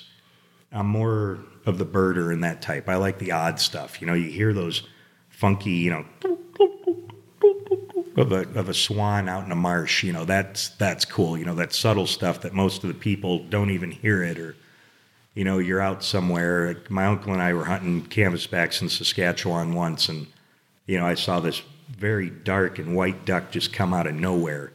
And it got over the decoys, and it was 2 feet high still, and it just pulled its wings in and kersplat right into the water. And, and my uncle's like, what is that? And I just got up and I walked out in the decoys and didn't give him a chance and shot a really nice long-tailed duck that, he'd never ever heard one or seen one before. And yeah, I get in. It's all of something different. The boring, I shouldn't say boring, the common stuff just doesn't get me as excited, But you get some of those subtle calls, and it's fun. So what if your kids want to get into the competition part of it? Would it be something to where you would call Dave and say, hey, I'd like to, they're interested in this? No, it'd be fun. So far, I haven't seen it. The emperor goose stuff's more tongue in cheek. She's calling. None of us can figure out how she could do it. She grabbed my white front, or I bought her a white front call 4 years ago, and she's never made it sound like a white front, even remotely. She doesn't cup the end of the barrel, nothing, and she just does whatever she does. And 4 years ago, I'm like, that's an emperor. And then all of a sudden now, last year was the first year you could hunt emperors, and we're into the second season right now, and well, it actually just ended yesterday, and all of a sudden she got to put it to work, And it sounds dead on like an emperor goose? Dead on. Really? I've caught thousands of emperor geese. I've lived around them, and she hammers it. Can she do it with volume too? Can she get pretty good volume on it? Why do you call speckle bellies white fronts? I like that. That's one of my pet peeves. So, to me, imagine I worked on the Yukon Delta, and we've got white fronts and we got spectacled eiders. To me, a speck is an eider. So, I mean, if you're out there and you say, hey, there's a speck, you're going to confuse, that's an eider where I grew up talking about. So to me, I mean, he's like, okay, we saw 5 specks over there and 6 white fronts over there. What did he say? You got six specks over here and 6 specks over there. So do you know how that term got coined with the white front goose? Obviously, it's because of the bars on their belly. The speckle bellies? Yeah. Yeah, obviously there. The white front is the white around their base of their bill. I mean, even their Latin name is Anser albifrons, which means goose with white forehead. So how do they get called speckle bellies? Do you know? No, it's just like sprig. Whistlers, butterballs, it's all just slang terms. But for me, as you picked up, I'm a little more formal with that kind of stuff, just because I'm a biologist as well. Well, you're a nerd. You're a duck nerd. Exactly. I mean, you know every single thing there is to know about it. What is a black duck?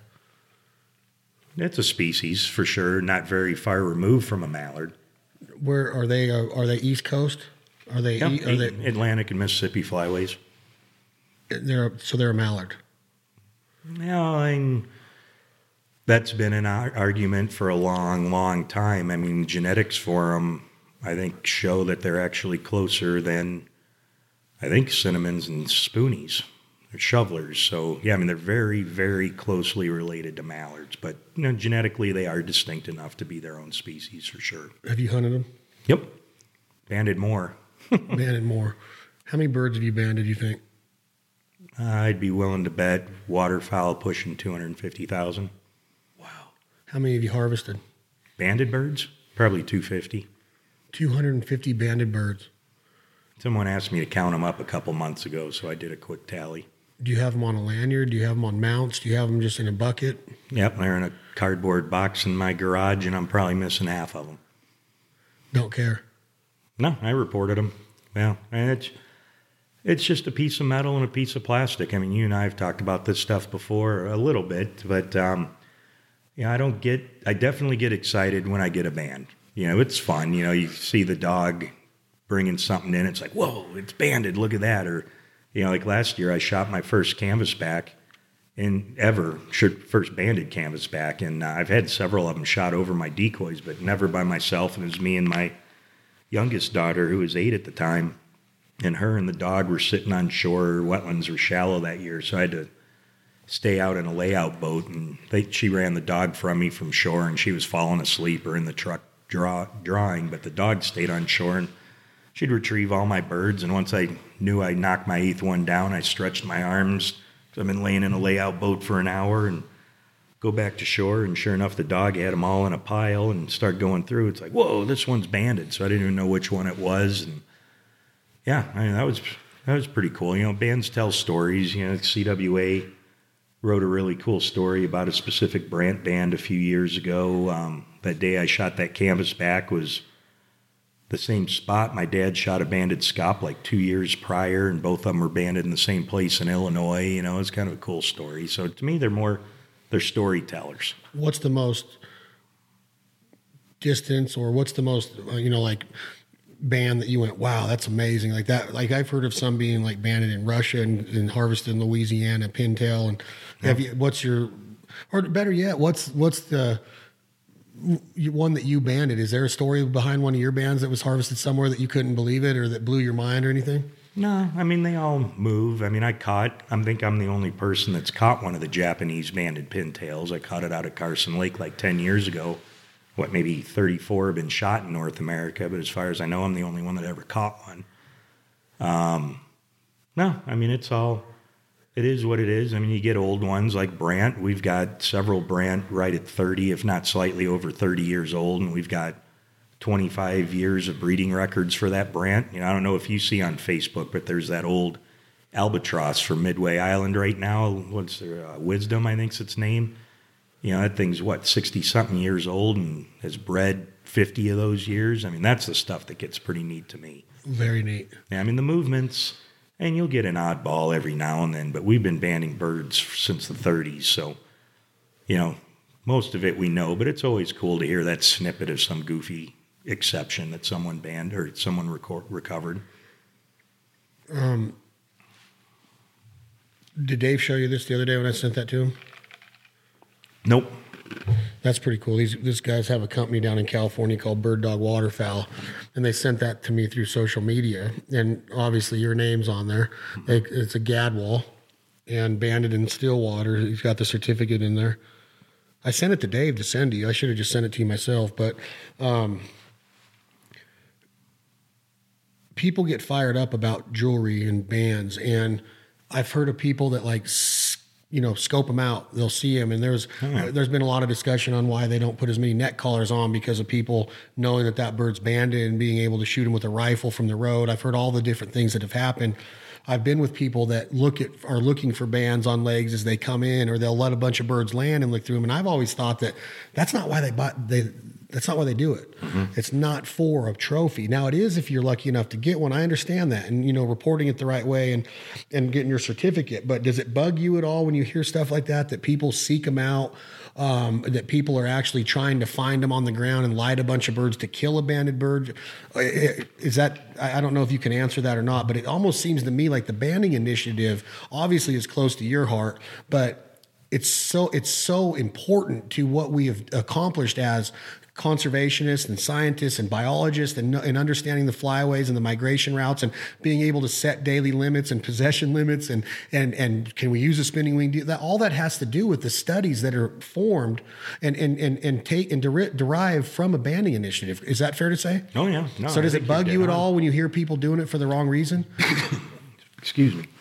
No, it definitely drives me nuts, but there's not a whole lot you can do about it. We had an article, 4 or 5 years ago in that Wildfowl magazine that we covered that pretty well. And, for the most part, there's not enough people doing it on certain species. But then you get, other species, that, it could definitely skew some results. I mean, we're dealing with some analyses now where we're trying to deal with that with some of the species that are easier to target, and it, as you mentioned, it informs a lot of our science, and we're obligated, the states, the feds, by international laws to make sure harvest is sustainable.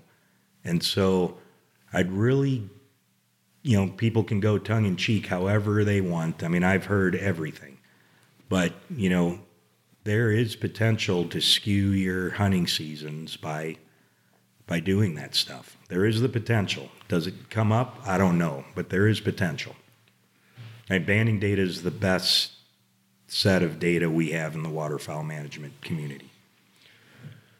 Can we talk about the wood duck banding program that you do? Where did it come from? And it's kind of it's always interesting to me to hear where you did it, and I think a lot of people would be interested where you do it and where it takes place and how successful it's been. Did it come? Was it through a study, or were you asked to do it because of your job, or was it something that you came up with? No, it was actually Bill Henry was the biologist out at Stillwater at the time. He's since retired, but I got here. We met quickly because he did his master's on Brant. He knew I was into Brant, as was my advisor. So we start talking, and he's like, "Let's start something here." It's like, where? I've never seen a wood duck. I've lived here a year, and they don't know. It's a desert. And he's like, "Oh, come on out." So I go out, and another gentleman out there had put up wood duck boxes years before, and Bill had been checking them. It's like, oh, okay. And I think we banded the 14th wood duck ever in Nevada that first trip. And We probably did 20 that day. And yeah, it just kind of exploded. You know, it's like, okay, well, let's do this and let's do that. And then I got funding for this and funding for that and a bunch of partners and everything. And yeah, the biggest thing was, you know, here we are studying them in Western Nevada, which is known as, you know, high desert or the 40-mile desert, whatever you want to call it, and or the oasis of Nevada. And yeah, that ended up being pretty cool for doing really neat in-depth student or in-depth projects. And yeah, the third graduate student I've had on that project just defended a couple weeks ago. And yeah, it's a project all people know, biologists all over the world know about it, just because you were studying them in a location that makes them really easy to study. We call it like studying them in a fishbowl. You know, it's hard for birds to move to other places. They don't. And, you know, with banding, what the goal is to put a band out and see it again somehow. So either does someone shoot it, or do you recapture it, or do you recite it? You know, there's no point in putting bands out unless you're going to see them again. That's why it's so difficult in most situations for non-game birds to be studied with bands, because it's hard to re-encounter them. Because they're not being hunted. Yeah. I mean, Europe actually is pretty cool, where they actually find a lot. People like looking around outdoors more and report bands. So, like, they do studies on raptors and passerines and shorebirds, mainly because people find them dead and report them just like hunters do here. So, no, the wood duck project here has been a grand success. So give me one thing that you've learned from that, either one of you or your graduate students, or in your findings, in your studies, in your projects. Is there anything that stands out that you've learned? I mean, the biggest one we did was the harvest experiment. You know, we're due to the appearance that like 83% of our recoveries come from the same county. I can't think of another species anywhere that's like that. So it suggested they don't move a whole lot. And talking with the state biologists and then the State Wildlife Commission, we actually set up a multi-year experiment where for that one county we tweaked hunting regulations to be too conservative or too liberal, and we looked at what the response was, and you know, basically said that, you know, in these systems that environmental cues drive what's going on, not our harvest regs. So it's pretty neat. One paper's been published so far, and a couple more have been out, but a couple of the wildlife magazines, you know, like Delta in particular, is really, you know, they wrote a whole article. Yeah, it's been a good success. Do wood ducks migrate? Usually, yep. And they do move here as well. But yeah, you get east, you know, say anywhere north of Missouri, and they will migrate because they're frozen. You know, people in Minnesota are ice fishing now. There's no wintering habitat for wood ducks, tons of breeding for the summer, but they move here. You know, we've got wood ducks in the Pacific Flyway up to Calgary and, you know, Okanagan areas and BC and stuff, but those all freeze up as well, so those birds move. But, you know, we've got birds here that stay year-round. They move a little. We got birds in California that don't move. So, yeah, I mean, all depends on where you're at. Is there when you have a study like that and you talked about living in the tent and waking up every morning with the birds, do you get so attached to them? Let's take the wood duck project, for example. Does it almost get to the point to where you're like, I don't want to hunt wood ducks? Does that ever go through your mind, or are you like, I'll shoot a wood duck if it comes in?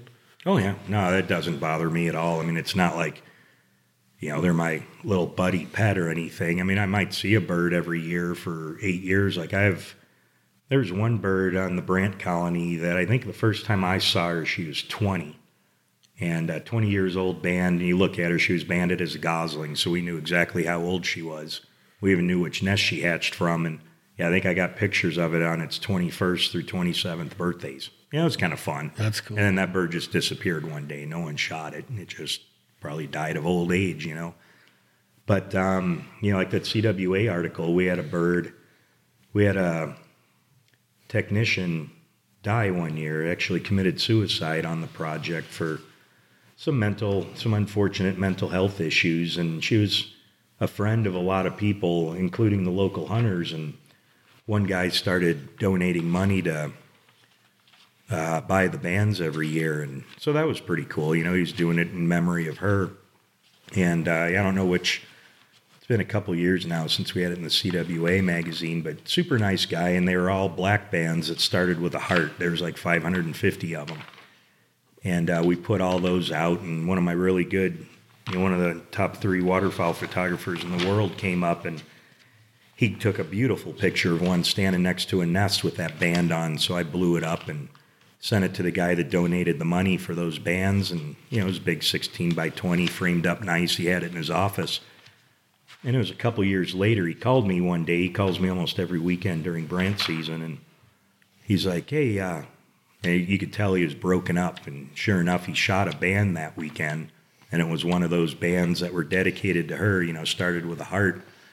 And he brought it to his office, sat down in his chair, and he looked up, and that picture that's been framed on his wall for 2 years was the exact same band that he was holding in his hand right now. Really? Which is crazy. I mean, what are the odds of that? Yeah. Not very high. Yeah. CWA did a huge article. Well, I wrote it for him, and they put it out, but that was really cool. That's one of my favorite band stories. I love what species and age is there? Do you know which one's on record as being the oldest species recorded and what the age was? Ever on all birds? For a band turned in? Well, I'd have to guess that albatross is pushing it, but no, you can find that stuff out online, but I've never looked up the oldest of the old. I mean, for us, it's the geese because they lived longer. I think there's some 30-year-old canvasbacks. But the hard part is, too, like we're dealing with some analyses now. I mean, we've gotten some pintail recoveries in the last couple of years that were banded in the 40s. So it's all okay. It's easier these days to report bands. So maybe someone's finding grandpa's band in his drawer after he's dead or in some box and figured they'd report it, but they messed up while recording. So we got to follow up on, some of those. Or you find one out in a marsh. And like we found a pelican, or one of my colleagues found a pelican band out on Anaho Island, out on Pyramid. And yeah, that thing was put on in like 1934. So it's like, okay, did it live till last year and died, or did it die the week after it was banded and just took someone this long to find it? So, there's always, that's why sometimes when you do shoot a unique band, the bird banding lab asks for some follow-ups, just to help validate some of this stuff, because we don't want a bunch of made-up data. There's a lot of people that don't take that stuff seriously or like to screw with people. So, we try to filter that stuff out as good as we can. Do you think that with the banding initiative the way it is, that it's worth talk to me about the education process of what banding tells a biologist about a certain species, or some kind of scientific data that's out there that your studies have proven and that you have found out through the banding initiative. To me, it's something to where obviously we have a company called Banded, and we named it after Banded, after the banded bird, and it's very synonymous with waterfowl hunting. And I'm getting back to my question about why have, this has become kind of a trophy deal. And I really want to get the message out there, Nikolai, is that it's so important to our heritage and our lifestyle and what we get to do as a waterfowl hunter in America. And I'm just talking on a very small part of what birds are. There's a lot of things that go into, that don't include hunting, but hunting's very important to the banding initiative, like you said, because we can recover those bands to get the scientists like yourself the information they need to help these species out and to help them thrive even more, or whatever the case is. Is there something that a duck hunter that just, can do without having to go to a college campus and get involved into a biology deal? Can he call a Chris Nikolai or contact a biologist in his area and say, man, I'm really interested in this banding initiative? Or is it better just to go onto Google and type in the word banding and read about it?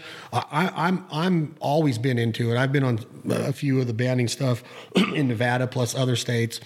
As far as, the roundups go and putting bands on the birds, it's very, very interesting. But I think that as I travel the country, I've never heard somebody really talk about what it's for. That's always about that piece of that medal or on their lanyard, and it's almost become a trophy. And I think that what I want to get the point across is that the banding initiative, and we do have a company called Banded, and it's, you see this name Banded on the front of a magazine right here. It says 2018 banding. People might think of our our company, but that's not what it was for. As far as it's not a trophy to me. This band is not, I'm just like you. We'll go out and kill 8 bands in a season. I don't have any of them. I love giving them to people as long as they understand what it's for. Is there a message that we can get out? Like, hey, here's what we can do, or here's what you ought to be looking at more importantly than a trophy. Mm-hmm. Is there something that a person can get started with, or what? I don't know if I'm rambling on that. It's just as I listen to you talk, I'm like, man, I go across this country and I hunt in a lot of different states and I see a lot of bands killed. And I don't think that anybody ever really, it doesn't resonate with them like, man, this is really important to what you want to do for the next 50 years of your life if you want to continue to do this. Yeah, but I'd say, the big thing is just get out and see if you can go help. You always learn so much more when you go out and do it rather than just read it. But to be fair, like I'll take almost anybody out. CWA has some really neat programs where they get people out banding. But I know some other states, and I won't identify them, but they've had some really bad problems where they've, even the people that they pay to come out and help them band, bring their buddies back and they hunt the same lakes they were banding on so they can get bands. So that's a problem. We don't want that kind of stuff going on. But I do take the approach, and I work, out west here, we have to band the same places we're hunting. They go hand in hand because we're limited on water, on water out west. So, there's no secret spots we can go to. So, they're all the same. So I'm pretty relaxed about that. But, we all spend money on licenses. And, at least me, when I'm buying a license, I feel like I'm giving something back to the resource. Or like these days, I'll buy 2 or 3 federal duck stamps just because I know it goes somewhere and I can afford it these days. I'm not a 22-year-old college student anymore eating ramen noodles for dinner. It's like, I'll buy 3 of them this year just because I feel good about it. And I know it's going somewhere good. I truly believe that. But, while I'm spending this money, it's like, okay, what is it going for? And like mourning doves, for example, we used to do surveys that would take a lot of people that counted birds differently in different places. And we used a lot of those call count surveys to manage doves. That's how we knew how many there were. We were legally fulfilling obligations to show that we're not over-harvesting these birds, because we can get challenged in court all the time. We have been for almost every waterfowl species over the last few decades. So that's where we're spending our money, is to legally defend the ability to hunt. And so mourning doves, for example, about 8 years ago, about that, changed to where we're managing them completely off banding data because it's easier to do. There's a lot less potential problems. And now, a bunch of us put dove bands out and hunters report them, and that fulfills our legal obligations. So imagine, if people stop doing that or make data up, it can really skew stuff. I just don't get the messing with data part too much. Targeting bands plays into that a little bit. And, if people want to read that wildfowl article from a few years ago, we deal with that a little bit. But then you get stuff like Arctic geese. They're really hard to count. You can't cover the Arctic and count them in the breeding areas because it's just prohibitively expensive. We're spending $10,000 a day for a helicopter in the Arctic. And the Arctic's very wide, so you'd spend a lot of days. You'd have to have multiple helicopters to get it all done in one breeding season. But then they've tried counting them in the winter too, and it's really hard to count large numbers of birds. We've done studies that show the bigger the flock gets, the more inaccurate people are. We'll have people, 10 experts fly over, get all their numbers, and then we'll get a photograph of the flock, and some undergrad will spend 3 weeks counting each of the dots and get a real number, and they're different. So with a lot of the eastern 3 flyways and a couple in the Pacific flyway, we're estimating them from banding data. So I don't know, did you ever do any experiments back in high school where someone would give you like a jar and try to estimate how many beans there were? Mm-hmm. Yeah, so you basically have an unknown number of beans in a jar, take out a handful, put a Sharpie marker on each one. That's like putting a band on them. Put them back in the jar, shake it up, and that's like letting migration happen and a couple months go by. And then you open the jar again and pull another handful out. And there's some that have Sharpie markers on them and some that don't. And you can actually do a simple math equation to estimate how many beans are in the jar. plus you can estimate it plus or minus how much you're off. So that's how we're doing a lot of that stuff. So here, we're all buying licenses. We all want hunting to continue. And, I'd say just stay honest, and have fun, enjoy the resource, but, help contribute to the cause rather than make things get goofy, because we got to spend more money to deal with that. Like one example is we know not all bands get reported for whatever reason. I mean, some people lose them. There's conspiracy theories of, they're going to know my secret hunting spot, et cetera. But, we're all have a common goal of wanting to keep hunting going. And if we don't have the best data, we got to spend different resources to get it to a better thing. So if we keep it simple and keep it honest, it works for everybody. Agreed 100%. And I saw a picture the other day online, and you don't have to answer this or even talk to me about it if you want, but I wanted to tell you my opinion on it. In case you care, Nikolai, these guys had some success on a hunt. And I see this a lot with what we do because we're filming with these high-end cameras now that can record things at such high speeds that you can slow it down into really picture-perfect, crisp, clear, slow motion. It really bugs me a lot. You see the energy of those pellets go into the bird and what happens to that bird. It's very sad in a way. I mean, we're hunters. I'm compassionate towards that bird. That's why I take it so serious when I'm doing it. And I don't like them being, put out there to sea just because of a death aspect or getting blown up by this ammo that's so technically driven now that it's so much better than the steel shot was in the late 80s and the 90s. I mean, this ammo we're shooting now it's easy to harvest a bird if you get them into range. Not taking anything away from the hunt. I'm just talking about the actual bird. I saw this picture online to where they had some ducks. It wasn't a normal, stack them up picture to where you would take. And I'm all about that. If you have a good pile and you want to take pictures for a memory of that hunt, I'm fine. Mm-hmm. But they're throwing the birds through the air, like throwing them. And the captions are really degrading, almost like they never saw it coming and all this stuff. And I'm just like, that really bugs me when I see that kind of stuff. And I'm not saying that maybe I am matured a little bit. And I think that where I'm going with this is, if you can start to see it at an earlier age, let's say you start duck hunting when you're 8 like you did, and as you start to get into your 15 and then you're 20 and then you're 25, I understand that you're going to go through that stage in your hunting career. Man, I want to kill a limit. We got to get a good picture. We get all that. But that's not the same as disrespecting the bird and throwing them through the air and letting them land. And I just want to get the message out there that it's not on a soapbox. It goes along with the same thing that you're talking about, that there has to be an utmost respect for these birds, or we're going to lose it. And I think it starts with little things like, don't overdo the murder part of this, the kill part of it, the blood hungry, bloodthirsty. It's okay to throw these dead birds that had just went through hell. They thought they were coming in to see their friends and they got shot in the face. And now you're going to take a picture of you guys throwing them like they're nothing, like they're just a football. Is that on a high horse to say something like that? Or would it bug you too? Does it hurt you a little bit to see birds when they're treated that way? No, I think you're hitting, this is something I talk about a lot. That's probably one of my more common ones, just in this day and age of politics and ethics and all this, if things gotten worse or have we just gotten older?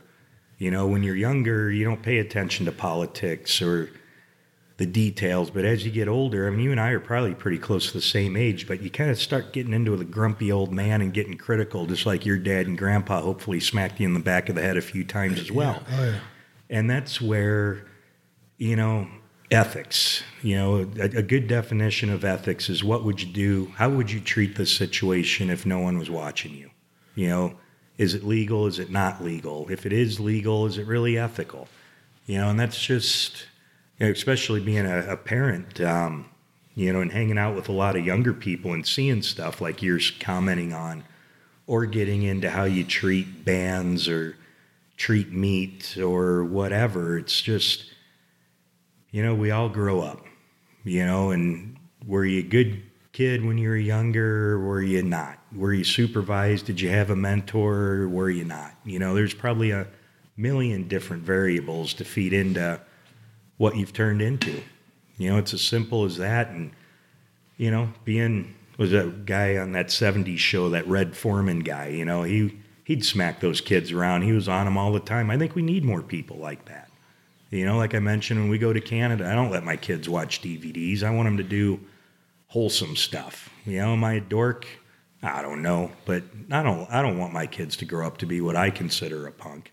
You know, definition from everybody. And, you know, yeah, I do see that stuff. I mean, I grew up from a reloading family. My parents and grandpa were competitive skeet shooters, and so I was always around ballistics and understanding how shot shells work and what chokes do and, you know, how you choose different shells. So to me, when I see people, you know, blowing ducks up and laughing about it and stuff, I mean, it's just like, yeah, that's not my kind of thing. And if I saw you, I'd probably give you some grief because that bird's inedible. You know, you just completely, you know, like you said, I mean, these birds, their parents had to survive to breed. They had to survive the red foxes and skunks and tractors that could impact their ability to hatch this nest. This nest hatched. And then the ducklings made it and all that. I mean, it's all, take it for what you will. I mean, you know, am I bleeding heart? I don't know. But, you know, there's a respect for that stuff. I mean, and all of us are different. You know, we were watching a show with the kids last night where they were in Asia somewhere taking bets on wrestling or fighting rhinoceros beetles. It's like, well, that's kind of weird. You know, I didn't really care, but why is that different than all the stuff we've heard of like dog fighting arenas and stuff? It's like, yeah, okay, these guys are betting on little beetles, but how is that different than a dog?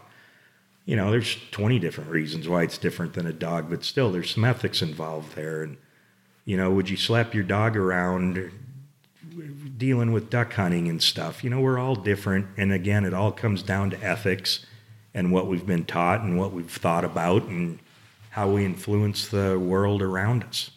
So I think it's as simple as that. It's ethics. I think and morals. It's very well said and a great answer. And I think that, you know, I don't want people to think like, hey, you know, our kids are better than yours or we were brought up different than you. I'm just saying that there's little simple things that could turn somebody off if they saw that. They're going to have an argument like, that's not ethical. That's not nice. That's not what a hunter stands for. Right. We're supposed to be compassionate and willing to give and bring new people hunting. And we're not supposed to disrespect the animals that we chase. Now, I'm not saying that I will ethically and legally shoot a duck every single time I am able to do so as a duck hunter and enjoy every second of it. I enjoy shooting ducks. I enjoy killing a deer or predator management. I'm never going to back away from that. But I'll be damned if I'm going to throw those birds around like they're just garbage or show on social media how big a hole my pattern put into a bird's breast. And I just hope that people understand the earlier in life they can realize that it's way bigger than them or me or you or anybody else. This lifestyle is humbling and we're not entitled to do it. We're actually blessed to be able to do it the way we are. And when I saw that, I honestly wanted to contact them and say, are you freaking kidding me? But then I would be the bad guy because I'm overstepping my boundary like what you're saying. And I get that part of it. But the sooner a guy like you and your message is so legit or a guy like me that has the platform that we do can say, hey, don't throw your freaking birds around like they're garbage. Respect them until you clean them and eat them. Oh, yeah. And then keep respecting them even after that and give thanks at that table the night you eat them for being able to have the chance to go out and do what you just got to do with friends and family or your daughter or your son. Yeah. I think it all comes down to just, and I don't think society's changed that much. I mean, you always hear the doom and gloom, but there's always been, you know, there are gangsters in the 30s killing lots of people. I mean, we've always heard, you know, we don't have to go into the politics of gun issues at all, but there's always been bad things in the world. And, you know, it all comes down to what you consider is right and what I consider is right, you know, as a society. And yeah, but then do we still have, like I use that example, the Red Foreman guy from that 70s show, you know, do we have people slapping us in the back of the head, calling us dumbasses anymore? Or have we gotten soft to that? And yes, we have. Yeah, as you just mentioned, you're up for getting online and calling people dumbass, you know, calling them out. And personally, you know, as my own feeling, I wish we'd see more of that. I wouldn't do it and hide behind a name. I wouldn't hide behind a code name. I would say, look, through my travels and what I've learned about this is it's way bigger than being a 22-year-old kid throwing ducks through the air. The sooner you realize that and get to the real reason why we're hunters and that we get to hunt, again, Chris, I'm not saying don't pile them up. I'm not saying don't chase a limit once in a while. I'm not taking any of the fun out of it, but there is a certain amount that I heard Rogan one time talk about this video that he saw about this, a big game animal that got hit and it's bleeding out and they're showing all of this. And I'm like, through the power of editing, you can control that. Now, is it realistic that it's going to happen? Heck yes. I understand that we're going to shoot a duck once in a while, no matter how good our patterning is and our choke tube and our ammo in the combination of those three, we are going to have cripples. It's nothing to laugh about. It's not that you sit there and try to shoot them again, or you try to dispatch them as fast as you can, but there's a certain ways to take care of a cripple, meaning, a good dog going out and having a well-trained dog that can to take that down. I just think that there has to be more compassion in the education process of hunting, that it's not about being a world champion duck caller, which is awesome if you are. It's not about being an Olympic shooter. It's not about having the baddest ass boat and the best trained lab that's worth $30,000. The number one thing that I see out there that bothers me the most in what we get to do is the ethics part of it, that we are giving the other side ammo on us when we're sitting here saying, hey guys, this is our lifestyle. This is what we do. We need to educate people on that. And I probably do sound like I'm on a soapbox, but when I saw that picture, your voice got really loud the last 10 minutes. When I saw that picture, it just irked me because I was like, they actually took the time to not just to throw the ducks through the air, take the picture, write the caption and post it. They did all of that. They had plenty of time to think like, well, maybe this isn't a good thing for our lifestyle. Well, I mean, it just, like I mentioned, I mean, my folks, I grew up, I knew what patterning was and chokes and different weight, different loads and stuff to do what the job required. And I've had times where I didn't shoot a bird because they were too close. Or if they're coming, you shoot out there so you don't blow them up. And, that's another recent pet peeve of mine, mainly because of, some friends of ours out by Stillwater that have showed me what small loads are capable of. Because I've had kids that wanted, my kids wanted to start hunting as soon as they could. So, they couldn't hold up guns. And now, like my daughter, you've probably seen some pictures, and she's shooting a 410 with hand loads. And, she killed her first swan a couple weeks ago. Dave Stanley was there when she shot her first duck when she was 7, flying out of the air.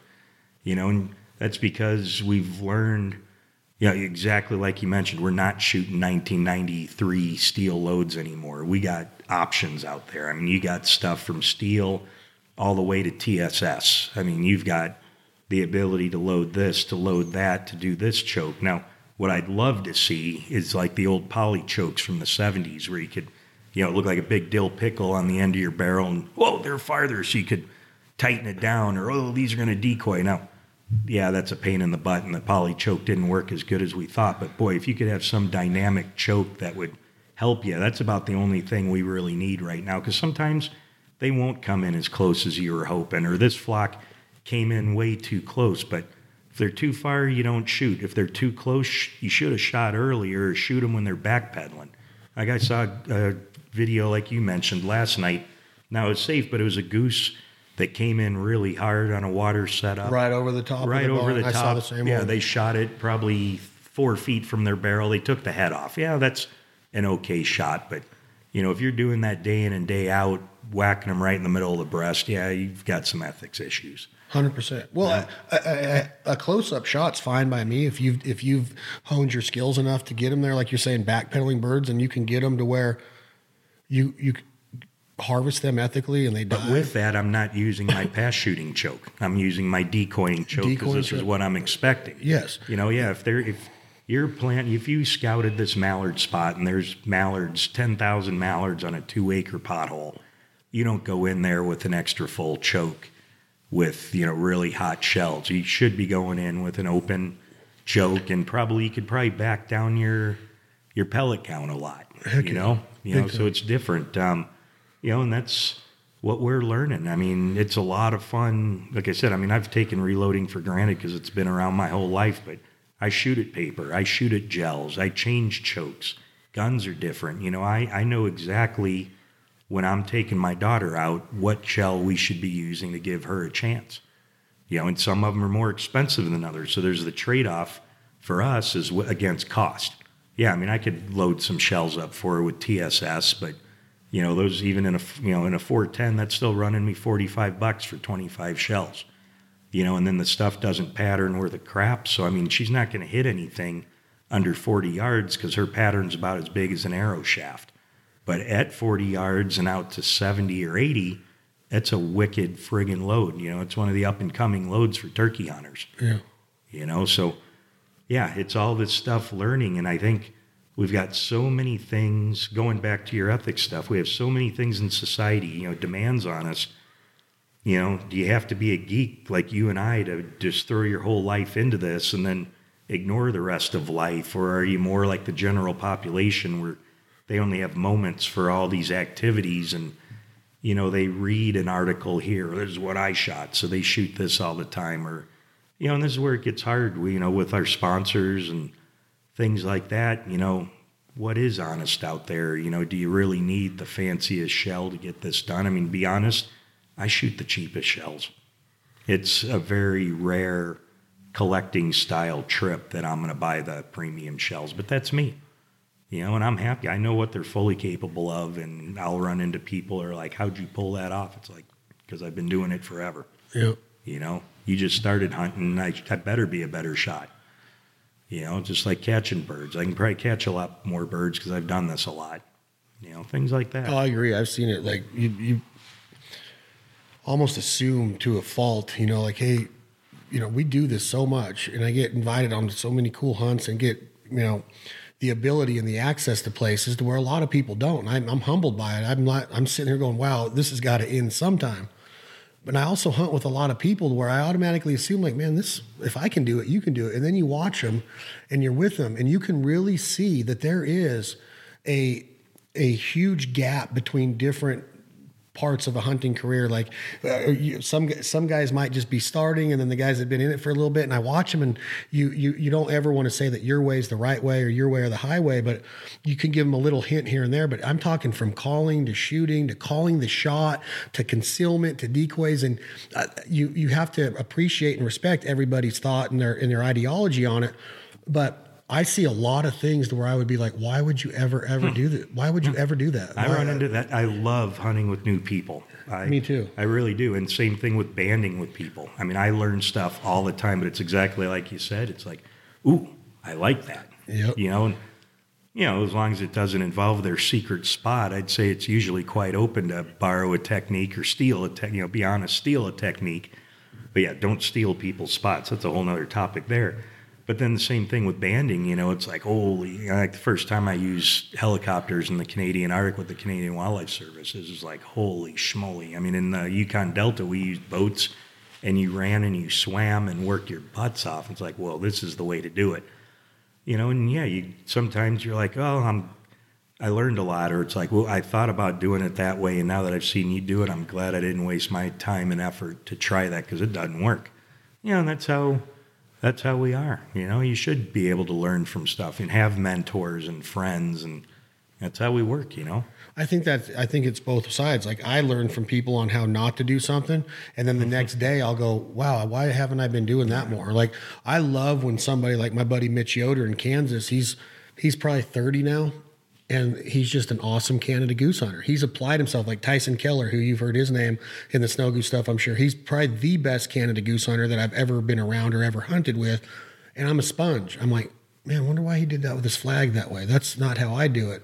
And then I'm like, oh, that's why. That makes sense. And you learn from it. And I think that coming out of the, a background that I did with athletics and discipline like my dad had and your dad had, I think the most important thing is to learn every day and be teachable and coachable. And I think that that's a trait that waterfowl hunters have to have, is that you can't go into this as a know-it-all. You can't go into this as an egotistical person like, man, I'm going to smoke them today. We stacked them up yesterday. Yeah, you stacked them up yesterday. It might be 10 more days before you see one.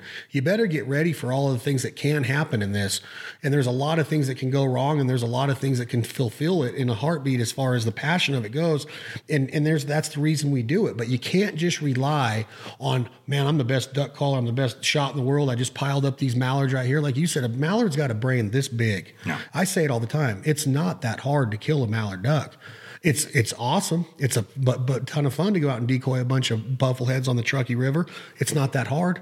We're not operating on somebody's brain here, Nikolai. We're not doing things that take a lot more skill. I'm not saying that it doesn't take a lot of perseverance or a lot of tenacity or intelligence to be a good duck hunter and continue to get better at it. But I always go back to, hey, we're killing a bird with a brain that big. Let's not overthink it. Let's not get ego about it. Go out and have fun. Have fun and enjoy it. That's what it is, and it takes a while to grow up, and hopefully you don't get in trouble and do some really bad things while you're growing up. That's what mentors are for. Yeah.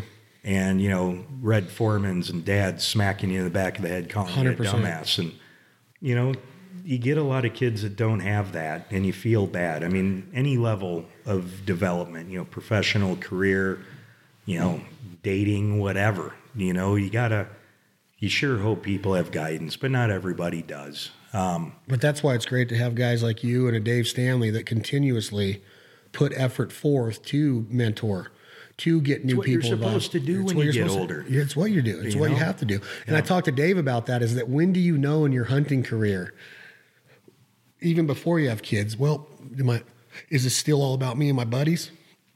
Camp has become so much more to me with the group of people that I surround myself at all these different camps I go to. Lots of kids around, lots of women around, lots of memories and stories and just fun stuff that you wouldn't normal if it's just a bunch of dudes out there doing what we did when I first started duck hunting, which wasn't that long ago. I've only been in it for 20 years. But you really start to see, like, when is the time? Mm-hmm. To make that transition from being all about myself. Yeah.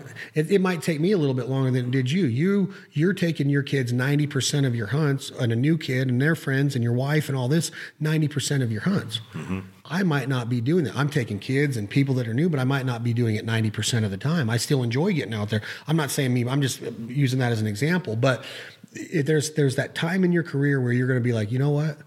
I've been there. I've done it. I've seen it. It still excites me, but there's more to it.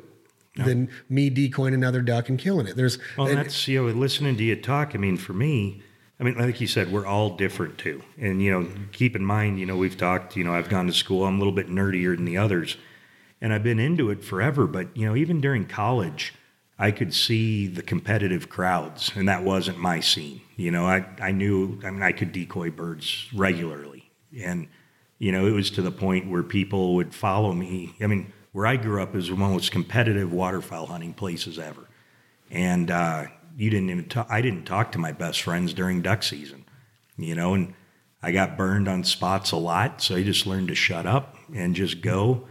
And for me, it was, even back then, it was like, I'll take someone new because they don't have decoys. They don't know how to do this. And I don't have to worry about them stealing spots. That's where it really came up for me. So, I've been taking people a long time, and I still had good times with my friends on big trips, but there's always potential goofy things that could go on. So it was weird. I kind of did turn into a quiet duck hunter, and there's years I probably spent 70% of my hunts was me and my dog because I didn't want to deal with that goofiness. People stealing your stuff or stealing your spots. And you've never had that personality to be the guy that's going to say, look what I did. You've always been informative in education, being able to educate people. But that's why I wanted to sit down with you, is because there's got to be something, a method behind the madness. I bet this mad scientist that has achieved everything. We haven't even got into it. And I do want to do this again. I've already asked you if you'll come back because I talk a lot. I want to have a very in-depth conversation. I want to get into more. But that's where I was with this, Nikolai, is like, man, I want to be educated, and I want to be just, I guess the right word is motivated. I want to have some inspiration from guys like you that make me see different parts of this lifestyle that has become so important to me. And just going out and killing a bunch of speckle bellies or white fronts in California isn't necessarily the best thing for me anymore. I love it. I enjoy it, but I'm more into now, how can I get them plucked? How can I pluck them? How can I use these different approaches to? Well, to me, it's we've talked about it before. I mean, I used to have the bloodthirst. How many can I kill this year? But the thing I always got stuck on. I've never wanted to push birds on people, so I always, I ate them like crazy, and it's tough. So to me, it's like, okay, how many do I really need? And I do keep in mind, I mean, I had some coworkers a couple weeks ago, hey, Chris, you always give us some of this. You got some? It's like, yeah, I set some aside knowing you guys would come. But, I run into traveling hunters a lot. And for whatever reason, people don't think about taking birds home. You get on an airplane, you got to haul them with a wing. Excess baggage is anywhere from $25 to $100 an extra piece, and coolers already weigh enough before you can start putting birds in. It just it blows up on people quick. And, I'm not comfortable with pushing birds on people. Like I said, I've been in Saskatchewan before where I've run into a burger joint and someone will pull up, hey, are you hunters? Yeah. You got any extra birds? And it's like, this happens maybe every other year. And we'll empty whatever we have in our truck at that moment, and that's great. You feel good because people come up. But, personally, I just have never bought the case where I'm taking them to the food shelf and I'm going to save the world. I don't know. That's just not what I personally do. Whatever other people do, whatever, as long as it's legal. But to me, it's just how much do I need? I don't really want to be eating ducks 250 days a year. 100 days a year, yeah, that's probably perfect, doable. But, we're making sausage. We just did a bunch of corned recipes. Having all these guys making recipes and getting them out there is huge for our world right now. We're eating a lot of neat stuff that we never heard of before. And, again, we're all different. We all have different personalities. I'm a quieter guy. I'm not. Yeah, no, I wasn't going to say that. But yes, you're a lot louder than me, and I'm quieter. But we're both into it. We're both into following laws, and it's just what makes us happy and what are we looking for next. For me, getting into all this, I just wanted to see all the birds, all the ducks I could see. I know, that's what's so cool about it. And I think I was 20 when I said I saw everything in North America.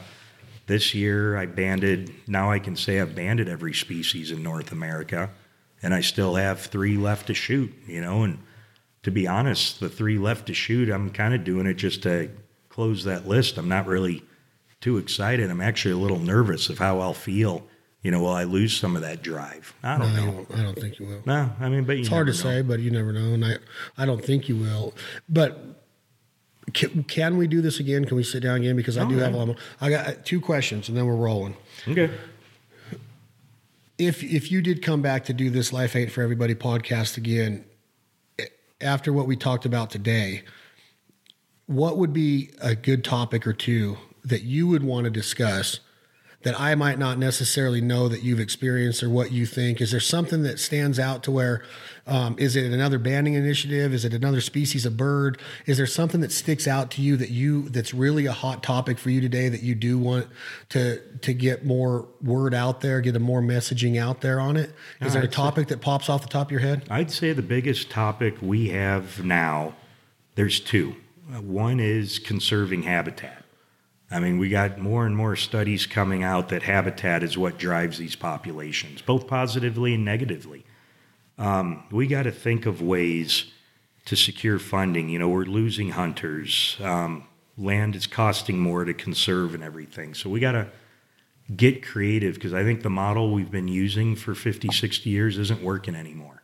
So I think that's a big one. But hand in hand with that, the second part is how to get more people of the general public to think about wildlife.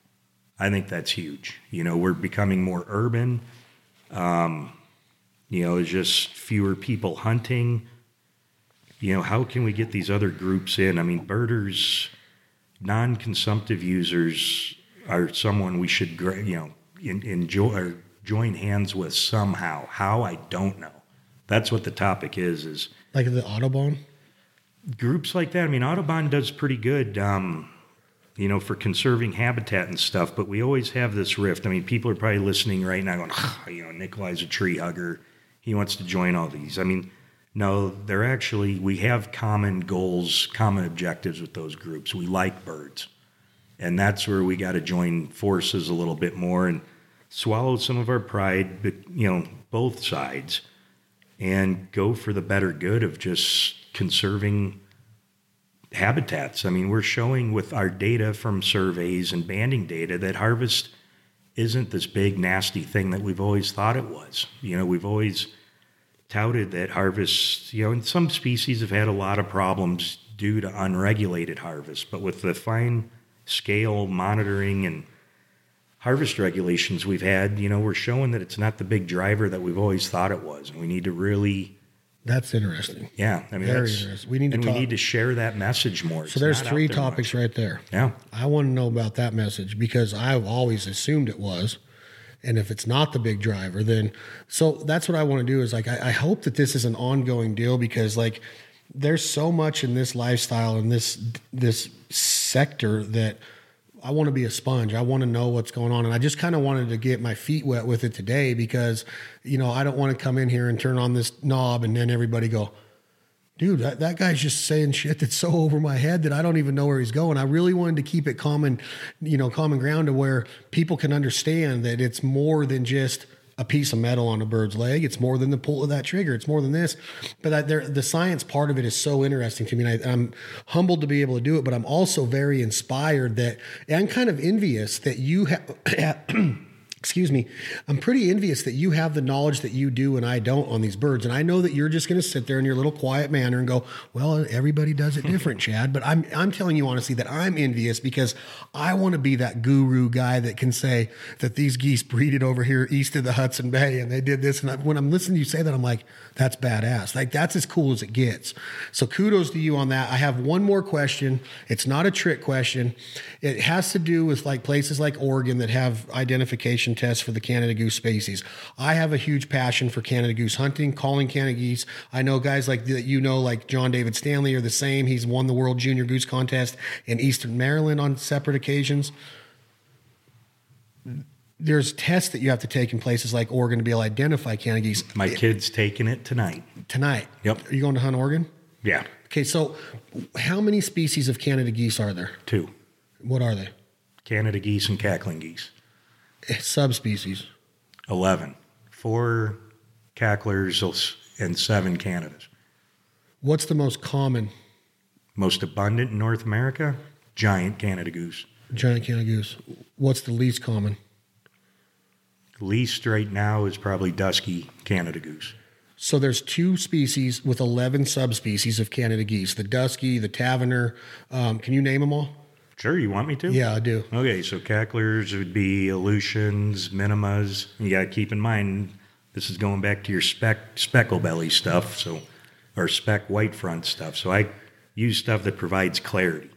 So again, cacklers are the Aleutians, the Minimas, the Hutchinsiais, and then the Tavs.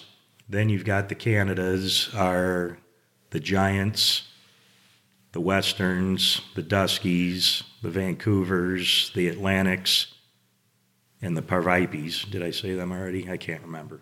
But that's them. Wow. So your kid's taking this test tonight. I missed one there somehow. You did. You only named count. 6. Yeah. Think about it. I want you to get it right. I'll come up with it here in a minute. But yeah, the kids are asking. But yeah, we're heading up to do a good trip up to the Pacific Northwest over New Year's.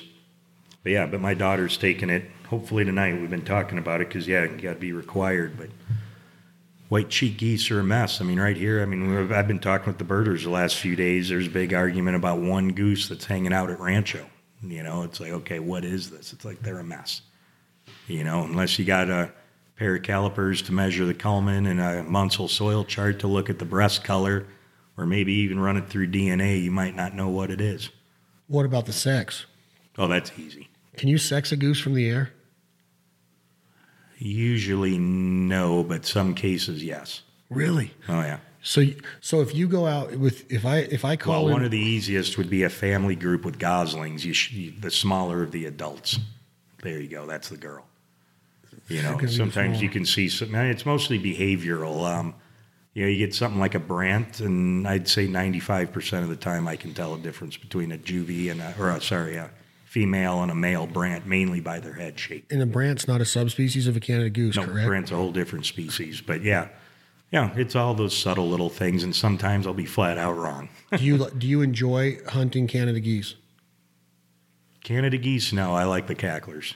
Yeah. You like the cacklers. And up in Saskatchewan, same thing. You get those big days with mallards and honkers, either giants or westerns. That's what I forgot was a western. That was the one I was No, I think you said western. Okay, damn, can't figure it out. But yeah, I mean, there's multiple reasons. One, those big Canadas, I can feed them at the park 365 days a year. I don't want to put that much gas in my truck to shoot something. And actually, the ones in Saskatchewan, we get lots of banded Canada geese from Nevada shot right there. It's like, why would I drive this far to shoot the same goose that I could shoot for $10 gas back home? And then second, they're hard to clean compared to a cackler. And second, I just don't find them as good to eat as a smaller Canada goose. I would agree 100%. So to me, it's like... They decoy pretty. They decoy great. They sound awesome. Things do, but, if I'm I know I'm in Saskatchewan for 2 weeks, I'm going to let those big Canadas go by, and tomorrow we're probably going to have a really good cackler field, and just hammer them because they're fun and they're squeaky and they're easier to eat and process, Like I said, I'll bring home my possession limit every year, and a whole bunch of cacklers take up a lot less room in my chest freezer in my trailer than a whole bunch of big, huge Canadas. We're going goose hunting sometime, though. We need to go up to, Sauvie Island. Have you done that? I have not hunted Sauvies. I've been there for other reasons. That's a blast. Those geese are cool. Yeah. Those cacklers are cool. Yeah. But I want to do this again. I want to do it. I want to talk about, locations. I want to talk about what, where would you want to go, outside of the United States and Canada for waterfowl hunting? Is there something that's, on? Is it Argentina? Is it the South Island in New Zealand? Is it Lima, Peru? There's a lot of things because you're a bird guy. And when you go down to Argentina, you see birds that you never see up here. And when I was down there in July, I was like, man, these are beautiful. These silver teal are beautiful. And these rosy bills are cool as heck. And so now I want to keep becoming more of a bird nerd. And that's why I think it's cool to hear you talk about birders and guys that go out and stand on bird towers with binoculars and cameras and take pictures, but they would never ever consider shooting a bird and eating a bird, but we could team up with them and hopefully they see why we do it and we understand that they're not tree huggers. They're just in it for a different reason than we are. And that's one of my other things is that down with CWA and being around Paul Bonderson, and he's a former president of Ducks Unlimited and has Bird Haven down there. Audubon uses his farm and in a place where ducks are getting killed during the season. They go in there in March and are taking pictures of migrating waterfowl and breeding waterfowl, and they're working together. And I think that that's really cool. And I think that that's a maturity deal of being able to say, yeah, that's what's needed for us to make sure that this lifestyle and privilege is cemented for many years to come, because it would suck that your daughter's 11 and by the time she turns 30 that she can't take her kids hunting. That would be a shame. Yep. So I appreciate you being here. I want to do it again. I'm going to get on your schedule because I know you're all over the map this time of year, but let's try to hook up sometime in January, February, maybe after the SHOT Show or something. Guys, this has been Chad Belding. Chris Nicolai has been my guest. He is a professional waterfowl biologist, a duck, goose, bird nerd. I mean, the guy has been there, done that, and I got a lot of respect for him. I'm very humbled that he came to the studio today. Today's episode of This Life Ain't For Everybody has been brought to you again by our friends at Mountain Ops and our friends down at the California Waterfowl Association. Thank you guys for everything that you do, and thank you again to our friends at Bird Dog Waterfowl for the gift basket that they sent us this week. And you guys support Bird Dog Waterfowl. Follow them on some of the social media platforms. They got a good message and they're a good bunch of ethical dudes. For Chris Nicolai, I'm Chad Belding. This Life Ain't For Everybody. Keep checking out season 10 of The Fowl Life right now on Outdoor Channel. We got a lot more cool stuff coming. We can't wait for 2019. Thank you all so much for the support. Tom Rashashin, will you please do me a favor and play Leith Lofton, a.k.a. Hoss, What You Gonna Do When the Money's All Gone? Say life on earth won't last that long. What you gonna do when the money's all gone?